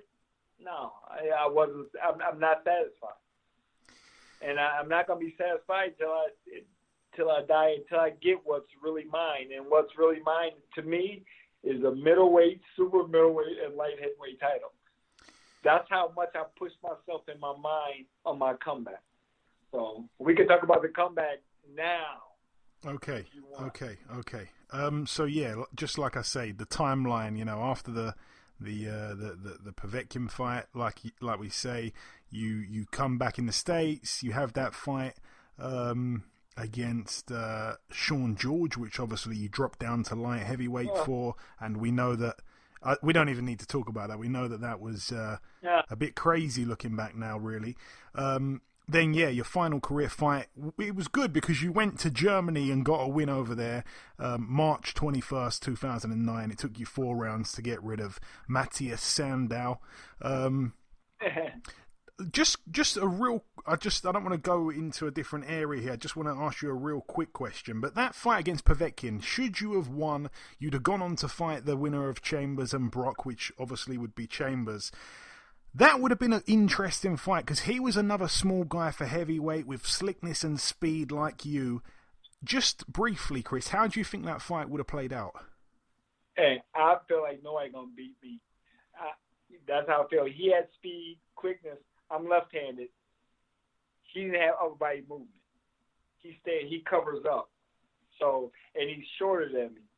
And he's fast, and I thought it would have been an amazing fight going back and see who's faster. But it boils down to me, are you going to break? Is my defense going to break you?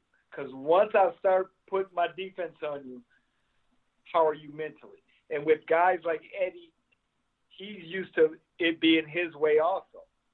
That way, just like me. But my thing is, whoever's gonna break each other first, win. And I felt like this. I'm not gonna break. I gotta get to Vladimir Klitschko. I had to.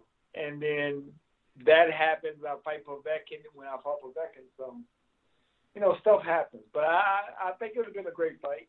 It's been, he was a younger guy, much younger at that time, but I still had it in me to be champion. To be champion to fight Vladimir Klitschko. That's what I wanted to do. I wanted to get to Vladimir, period. So if I would have got past Povetkin, oh, man, one step to Vladimir again, I made sure that would have happened. Okay, and like we say, your career came to an end there. 41 wins, 5 losses and 1 draw. It took you about a year, if I'm not mistaken, to decide to retire. What kind of went through your mind during that time? Because obviously, Chris, as you said, you were not satisfied with the way things ended, and that has led to you now, at this age, to turn around and say, I want to come back again, you know? Well, when I went down to light heavyweight, I did it all wrong. I mean, I did it the worst way. Starving, I didn't know nutrition like I know it now. So, and after my last fight, my wife, my lawyer, everybody had me retired. I wasn't done mentally. I just wasn't done. I was done at heavyweight. But I was thinking, what did I do wrong when I lost all this weight? I mean, it was bad the way I did it. So I started doing research, but I came down with chronic pain in 2009. I had nerve damage in my foot that just came. It's neuropathy. I didn't know what it was. And that took me on a series of depression, suicidal. I mean, it was bad. I took my family through a lot of stuff over the course of 11 years. The pain got so bad in my foot, I wanted to cut my foot off. And then then they said phantom pain. If you will have phantom pain, which you will have no foot, but you will think you still have pain. You think your foot's still there, but it's no foot, but you still having pain. I said, no, I can't take that. But it was so bad, I wanted to cut it off at the leg. I said, what about the leg? They said it'd be still phantom pain. So I'm taking this pain. I can't take prescription drugs. They made me suicidal. Almost got arrested downtown Los Angeles. I lost my mind. I mean, I lost it bad. That's a whole story, too. What year was that, Chris? What year was that? That was 2011. Okay. 2011 this happened because my pain came down in 2009. And I was going everywhere. I mean, I spent so much money on all because I couldn't take prescription drugs, so I would go to all these homeopathic doctors, and nobody was helping me. They didn't know how to fix, the nerve damage. And oh man, I went everywhere, did everything, been through it, all the way from 2009 to 2017, where I changed my diet. And when I changed my diet, I mean, I went from changing one item, then 2 items, to feeling better, feeling a little bit better, a little bit better, a little bit better, to changing everything. And now I'm totally healed.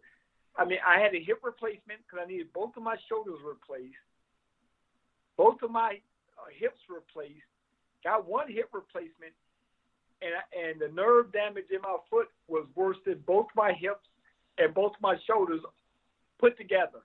The nerve pain is the worst pain. Oh, it was crazy.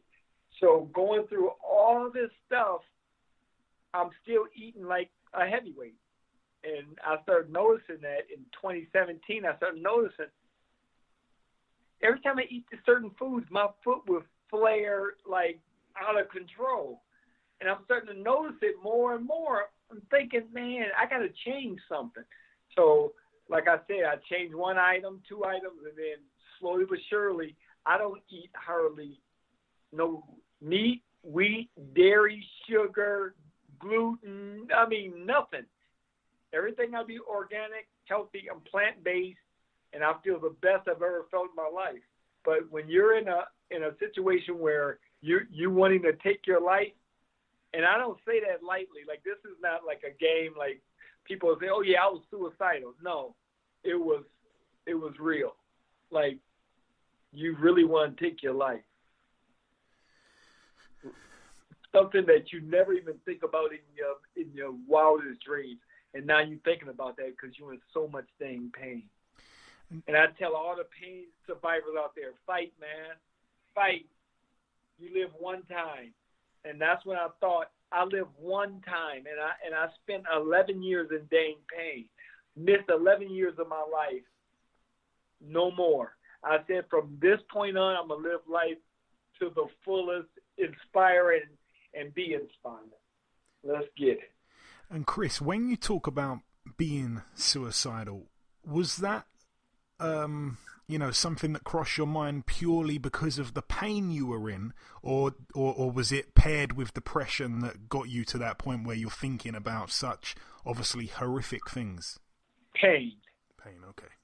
Pain led me to depression, suicide.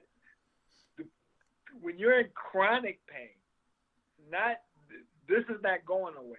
It's not like, so if you stub your toe, you know that pain going away. When you have something that stays with you all day, it's just with you all day. You can't walk away from, you can't leave it. It just stays with you. It makes you go freak. And what do? You can't take any pills, nothing. So in 2015, the year my mom died, Shannon Briggs, boxer Shannon Briggs? Of course. It introduced me to cannabis. It was the first thing in 7 years that lowered my pain some. I lost my mind. I mean, I literally, wow. I smoked cannabis. I started smoking it, and then I started getting educated on it, on how the leaves work, how the oils work. Now I'm really educated on it. But when I started smoking, I never smoked a day in my life. Never had a drink of alcohol a day in my life. Never smoked or nothing. I smoked so much marijuana, you couldn't. I smoked more than anybody because it helped with the pain. I was going crazy. Like, this stuff helps. It helps. And it was easing my pain down, but it didn't cure it. Other high doses of cannabis helped me get cured, and my diet. But I was a high doses from a cannabis expert, which heals the body, and I was doing it the right way instead of just smoking. And when that started, saved my life. So, Chris, is that a thing of the past, or are you still blazing up? No. Every day. I do it the rest of my life. Okay. I'm trying to get it passed in some way in boxing. If you really study cannabis in the right way and how it's supposed to be used, we have cells around the brain that's receptor sites for cannabis. It's for cannabis. So it helps the brain. We won't have all these issues. It will really cut down a lot of issues in boxing with health. Because the real thing in boxing, man, it's a head sport. We're going to get some brain damage. Period. I don't care who you are. It's just part of the sport. We sparring. We're fighting all the time. We're constantly getting hit in the head. Constantly. And nobody talks about it. Guys walking around slurring. My speech is slower. I'm not stupid. It's part of boxing. So this can help in many research. In doing research, it's clinical research on cannabis and the brain. But nobody don't want to listen to it because they think it's just a drug. People want to get high. No, it's a plant. It serves many purposes, many for the human body. We got receptor sites for cannabis. So use it so it can heal the body. Every day I will smoke, drink the leaves. I put it in my drink. I do everything with cannabis. It's all through my body. It's not helping me in training. It's not helping me in any way, in boxing. Matter of fact, it slows me down. I'm tired. I'm like, I want to chill. But I know one thing about this plant. It heals the body in some way. It heals the body. I'm living proof of it. Believe me. Chris, again, when I do these interviews, I usually do these interviews with guys who've retired a long time ago and they're not thinking about making a comeback. So I've got like a bunch of I probably got about 6 questions, something like that, quick fire questions about the past. I want to just make them really short because I want to stay on the subject that we're at. So if you can just answer these as quick as possible, we'll get back onto what, the current affairs. Was there anyone in your career, Chris, I'm guessing obviously at heavyweight, that you wished you had the chance to fight but never got the chance? I think I'm probably going to beat you to the answer and say Lennox or Tyson. Must be the 2 guys. Yep, those 2. Okay. Lennox Lewis more than Tyson at that time because he was the man at that time when I beat David Tua. He was world champion. I was guaranteed to fight him, and I was so excited, but I knew it wasn't going to happen. I knew it wasn't, and it didn't happen. He gave the build-up. So Lennox Lewis was the guy. If it was Mike Tyson there, it would have been Tyson. I would love. I have nothing against none of these guys. I love them. Matter of fact, I look up to them.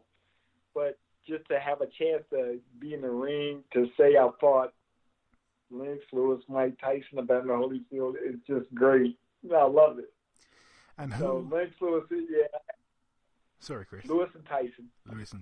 No, just Lewis and Tyson. Who would you say was the biggest puncher you ever stepped in the ring with? Oh, man. Honestly, I get that question a lot. These guys hit so hard. Like I told you when I went back to Uriah Grant. Man, he hit so hard. He weighed 199 pounds. I mean, so many guys punch hard. Everybody, it's just heavyweights. It's just different to me. I'm so used to fighting. I was so used to fighting smaller guys that it was just unreal how hard these guys hit. Like it's hard. Levi Phillips to Lionel Butler. I mean, I just keep the list go on and on. I can name all kinds of. Man, Jose Revolta. When I fought Jose Revolta, he hit so hard. When I fought him, he's past his prime. And all I was thinking was major upset. He hit me on the shoulder when I first came out because I always try to take a punch on the shoulder to see how hard somebody hit. He hit me on the shoulder. It was like he knocked my shoulder cap off. And I was like, man, he hits hard. If that was on the chin, major upset right there. I was undefeated. So these guys hit so hard. That's why it's so hard for me to say, well, he hit hard because as soon as if I say Vladimir Klitschko, another name pop up. Okay. I can go with David too. I can go with Uriah Grant. I can go with Lionel Butler. I can go with this guy. Everybody just hit hard. Okay. I mean, I can't say just one guy. All right, that's fair enough. Yeah. Again, briefly, I want to ask you if you had any regrets, if you could go back and change something. Again, I think I know what you're going to say. Did you have any regrets? Yeah. If you could go back and change something, what would it be? In a perfect situation, I'll never fought a heavyweight. Oh, okay. Why? It would have been it was the craziest thought ever. So I never fought a heavyweight. Okay. And who would you say, Chris, of all the guys you boxed, was the best all-round fighter? The guy that had it all. It's got to be surely Vladimir or Vitaly. Surely. Vladimir Klitschko. Yeah. To me, it was the hardest fight at heavyweight I could possibly have. I mean, when you fight against guys like Frederick Kindler going back and forth with speed and stuff, that's tough too. But stylistic wise, being outgunned in every area, Vladimir Klitschko easy. And again, just give me one name here, Chris. Vitaly or Vladimir? In your opinion, you boxed them both. Who's the better brother? I think Vitaly would beat Vladimir, in my opinion. I didn't think you was going to say that, actually. I didn't think you'd say that. But to fight one of them, I would rather fight Vitaly. Okay. Because I look at styles. I don't look at me per se because I'm small. I mean, when you match him up against a bigger heavyweight, it's totally different fight. Now, so you match Vitaly up against Sam Peter, and you match his brother up against Sam Peter. Then what? Vitaly have an easy time, and I don't care if Sam Peter was in his prime. He's having an easier time, but Vladimir not. It's gonna be a tough fight every time. Sam gonna come at him because they're two punchers. See, Vitaly think boxing before punching. Vladimir thinking knockout before boxing. So his boxing ability makes him a harder fight because he can bang you out, but at the same time he can box you for 12 rounds easy. Where Vladimir, if he don't knock you out, he may give up. Like everybody's saying, he's kind of gun shy, he's kind of cowardly. Well, he's just a front runner. He's gonna blow you out early, but you taking his shot, he kind of gun shy later in the fight or early in the fight. He's kind of gun shy, but Vitaly will fight you. Like he'll fight you to the end. He got that tough guy mentality, and that's what I noticed for me between both the brothers. Even though Vladimir had a better style against me than Vitaly, but if you see those two fight, if you break it down their styles and who they fought and how they fought them, I go with Vitaly Klitschko. I mean, I study a lot of boxing, man. I know I be talking like, maybe over somebody's head when I talk about the two, but I go into all the little styles and all the fights they had and compare both of them. And then even for me, fighting them, comparing them, I'm like, if I was just a little bit bigger heavyweight, it wouldn't be so easy for Vladimir. But I could be a little bit bigger heavyweight with Vitaly, and he's still going to try to fight me the same. I mean, and if you see him fight other fighters, he fought Lennox Lewis. They fought in the trend, like he fought him. Like he went right at him. I just had a different style. I made him miss, and I'm doing all these tricks, and it kind of threw him off. It didn't throw Vladimir off at all. He stayed strong, stayed steady the whole time. And I'm like, dang. And he's good, but if they fought each other, I think Vitaly would beat him.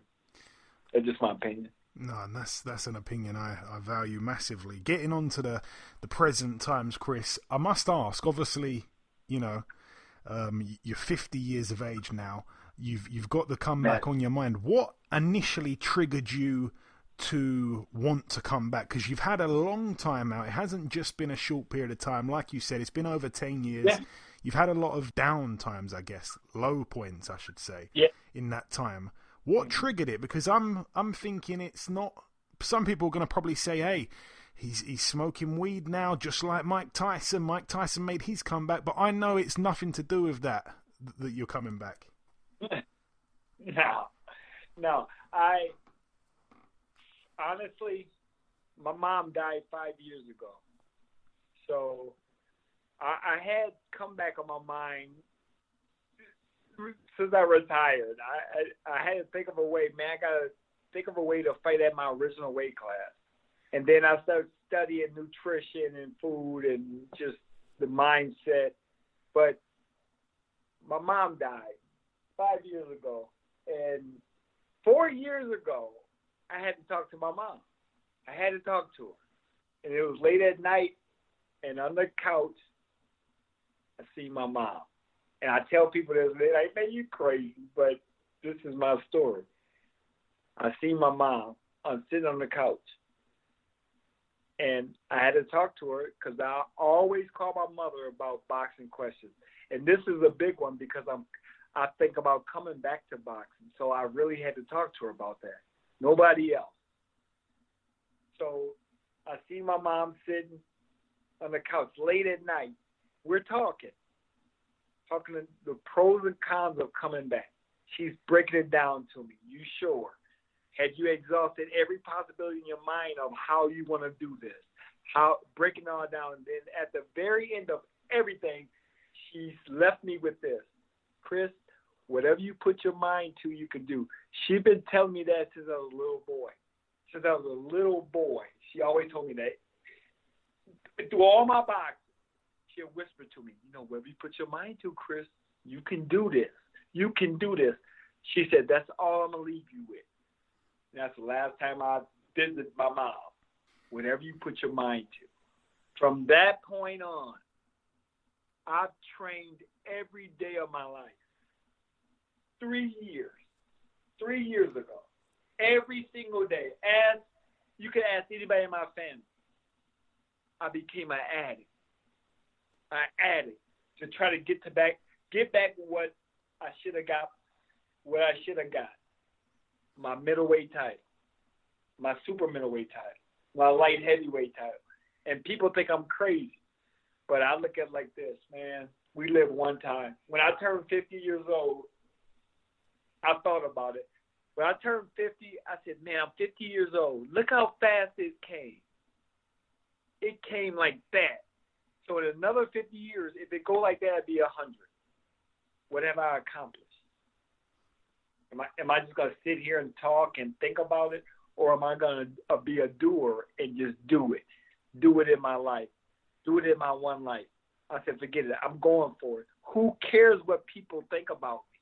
I care less. Well, he's 50. Man, you're gonna get hurt. You're going to get killed. Well, you will see. Chris. That's all I got to say. What are you weighing at the moment? Right now, I weigh 100. I don't know if you know in pounds, but I weigh like 163 pounds. Okay, so just over middleweight. Okay. Yeah, very small. So Chris, it's natural. Obviously, Bernard Hopkins, a guy that he holds the world record for being the oldest world champion in boxing. If you were to come back and win just one world title, you'd break that record. I mean, it's about to get broken. How soon? It's about to get broken. How soon, Chris, are we likely to see you back in the ring realistically? Have you had conversations? Is there a plan in place? April. Right now, April. Okay. I wanted to get back in January this month and then next month, but they're saying with COVID, April. And I'm going to kill it. I'm in the best shape ever. And you think the Chris Byrd at heavyweight was good? Watch. You're going to see a 50-year-old man, it's going to blow your mind. Because if you watch me spar right now, you'll go, oh, I don't even want to say the words, but you'll go, oh, my goodness. This guy is better than he was when he was at heavyweight. When I look at myself at heavyweight, I'm slow. I was fat. I'm soft. I'm like, I hated my body. I hated the way I looked. I hated the speed, the movement. It was all slow. It was a slower version of me. I look at it now. I'm like, that's not me. But they see me in the gym now. That's all I got to say. That's all I got to say. You see me in the gym, you go, wow. I'll put money, if I'm sparring, you will stop and start watching. You go, that's unusual. So, Chris. Who is that guy? So we saw Mike Tyson come back. This is, it was a bit of a spectacle, a bit of an event. Everyone was tuned in just to watch. It was almost a bit circus-like. That is not the case with you. This is a serious thing. The plan is to try and become a 3-weight world champion. Sorry, a 4-weight world champion if you include heavyweight. Yeah, this is a for real thing. Like, I'm not playing. Like, that Tyson and Roy Jones, that was great for them. But that was an exhibition. It was true exhibition. I'm coming back to fight. I want to box. I want to see if my old 50-year-old self can outwit and outthink and out strength, out everything these young guys. I feel I can. I feel like I'm 22 years old, just like I just came back from the Olympics. I feel great. I'm like, okay, let's get it. I'm not intimidated, afraid. I spar with young guys all the time. So, and I'm understanding what's coming back at me now because I'm smaller. Guys are quicker, but my reflexes, they're really good. And that's the first thing that people would say, but they never fought. The reflexes go. Of course, you get older. Your diet, especially the way you live and what you put in your body, if it's not good, of course your reflexes they'll fade. But if you're healthy, they come back better than ever. Chris, my reflexes on point. Have you looked at any of the middleweights? Because obviously that's the target. You're 163. You're obviously going to be looking to fight at 160. Have you perhaps looked at any of the champions? Is there anyone that you've got your eye on that you believe you can beat in particular? Because I'm guessing you don't want to come back and have 10 warm-up fights. You want to kind of throw yourself in the deep end straight away. Yeah, I'm going to have a couple warm-up fights, like 2, I haven't fought in 13 years, get my feet wet, but my sparring is going great. And honestly, the middleweight division is on fire. And the one guy in the middleweight division, the boogeyman of it, is Demetrius Andre. Of course, that's the matchup. Okay. He's considered the best without being the best. Because we all know who the best is when somebody don't fight him. Okay. When people avoid. See, I hate this. I hate how boxing is. Everybody avoiding. You got four middleweight champions. 4. Why? 3, 4 middleweight. Let's all the champions get together. Let's get this going. You got promoters fighting. Everybody's fighting. I'm trying to make fights. I always try to make fights at heavyweight. If I come back at this weight class, I'm trying to fight the best in the weight class. I'm not going to scurry around. I'm going to get a few fights in. I'm going to challenge him, and him. I don't care how old I am. And don't care how old I am, because now all of a sudden you're scared. Well, he's good because now most of the coaches are my age. They know me. So they know how good I really can be. They know how good I am. So already, all the older fighters, Floyd, Oscar, Bernard, when my name go in the hat, everybody, no, I don't want to fight him. He's too big. He's too this. He's too already with the older guys. So let's see the younger guys do the same thing. Because when you have a skill set that's unusual, I'm left-handed too, and now I'm punching. I wasn't a puncher at heavyweight, but I'll bang you out at middleweight. I'll sit there and trade with you. I don't care. I don't feel you can beat me. I fought at heavyweight. I got a lot of knowledge in this sport, and especially fighting bigger guys. So I'm not worried about these middleweights. So I'm a major threat to everybody in this weight class. A major threat, and they know it. And Chris, I'm willing to prove it. That's the main thing. I want to prove that a 50-year-old man can win a world title. Chris, that's my motivation. You mentioned April there. I don't want you to give away too much information if everything's not, if all boxes are not yet ticked. But is there anything else you can tell us in terms of location wise, or just anything at all? Is it just April? Is that all you have at the minute to divulge? Right now, as of today, I'm hearing April. They were saying maybe at the end of March because of the COVID and shows and the placing and everything of how everything going. But right now, April. Hopefully, the comeback is April, and it's gonna be a big one. Yeah, it's gonna be a big one because I'm bringing this back. I'm bringing the old school back. But all my old people out there, let's get excited. It's time to get it. It's our time. So I feel like, man, it is a perfect time. It's in COVID time, so a lot of people are glued to TV. It may not be that many people at the fights, but at least you're glued to TV, and you will see a 50-year-old wow the crowd. You're gonna be like, hey, he's back. I'm back. So I'm happy, and I'm ready for the world title. And Chris, my final real question for you now. This is one that I must ask to everyone that we speak to from overseas. I get some great answers to this question. Guys over here would love to hear your answer to this, especially your answer to this. You know boxing inside out. Who comes to mind when I ask you who's your favourite fighter of all time from the UK, any era? Wow, UK have so many fighters. God, that's a good one. You put me on the spot big time from the UK, because goodness, how many fighters? Now, okay, where's Joe Calzaghe from? Yeah, he's from the UK, yeah. He is? Yeah. Okay. He is from the UK. Man, you guys got so many good fighters. Cause it was a point where y'all had more champions than in England, I think last year or 2 years ago, than the U.S. I'm like, man, England is killing it. UK is, woo. I'm just trying to think back. Some of the most popular answers we get to that question are, some people say Calzaghe, some people... The most popular answer is Prince Nassim Hamed. Everyone loves him. Lennox Lewis is another popular one. Yeah. You get some people saying Chris Eubank or Nigel Benn or Ricky Hatton. Nigel Benn, yeah. I think I'm going to go with the undefeated one.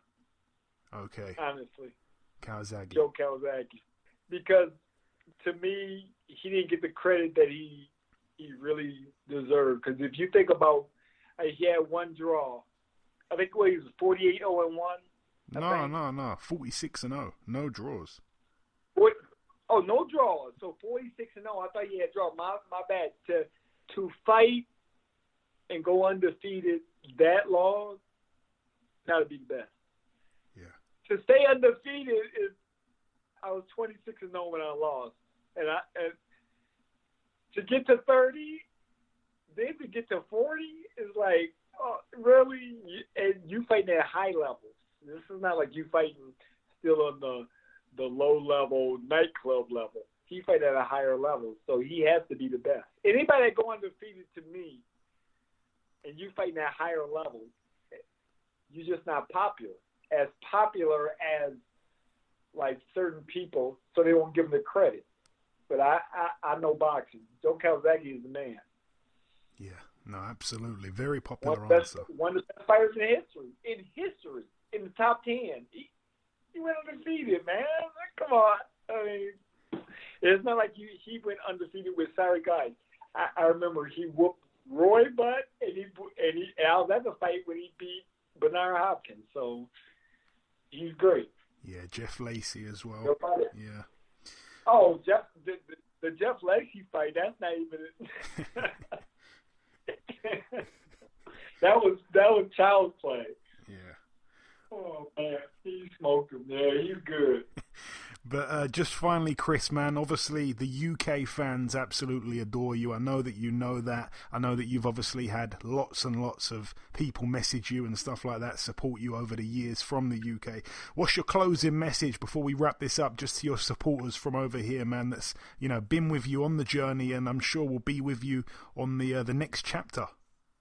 Man, honestly, I hope in my one life, in my second career, in my one life, we get to live one, and we all get to live one time.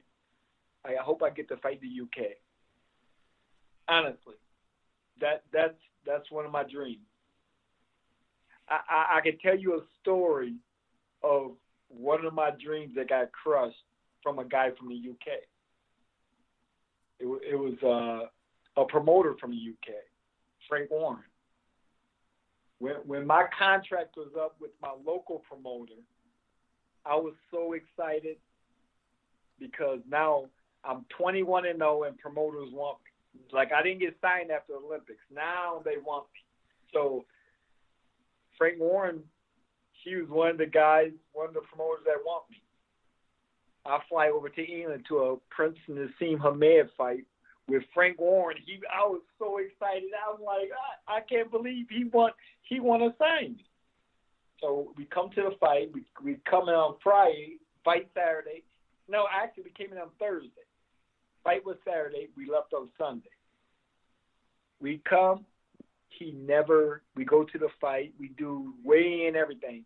He never talked to me. The whole trip. I mean, he flew us first class. We did everything. I mean, it was a great trip. Get to the fight. I'm so excited to talk to Frank Warren. I'm like, oh. You don't talk to him. Wait, you fly me over here to sign me, but you don't talk to him. So the fight goes by. Sunday comes. Go to the airport. We fly back. What the hell? Me and my wife said, damn, he never talked to us the whole time. What was this trip about? This was what? Come to find out later, a guy told him that I was born. You don't want to sign him. He ain't that good. So he didn't talk to me. Wow. You talk about devastated? Devastated? I never said anything about it. But to this day, really, it was devastating because after the Olympics, I didn't get signed. So now it's time. Oh, I had to fight to get 21-0 at a heavyweight just to get recognized. Now I'm noticed. He noticed me, but now he don't notice me. That hurt out. I was thinking the whole time, to this day, I don't know what happened. I just heard somebody told him that. Somebody told me that. He never spoke to me ever. Who does that? Who flies somebody somewhere and then don't talk to them? That's crazy. Doesn't even acknowledge.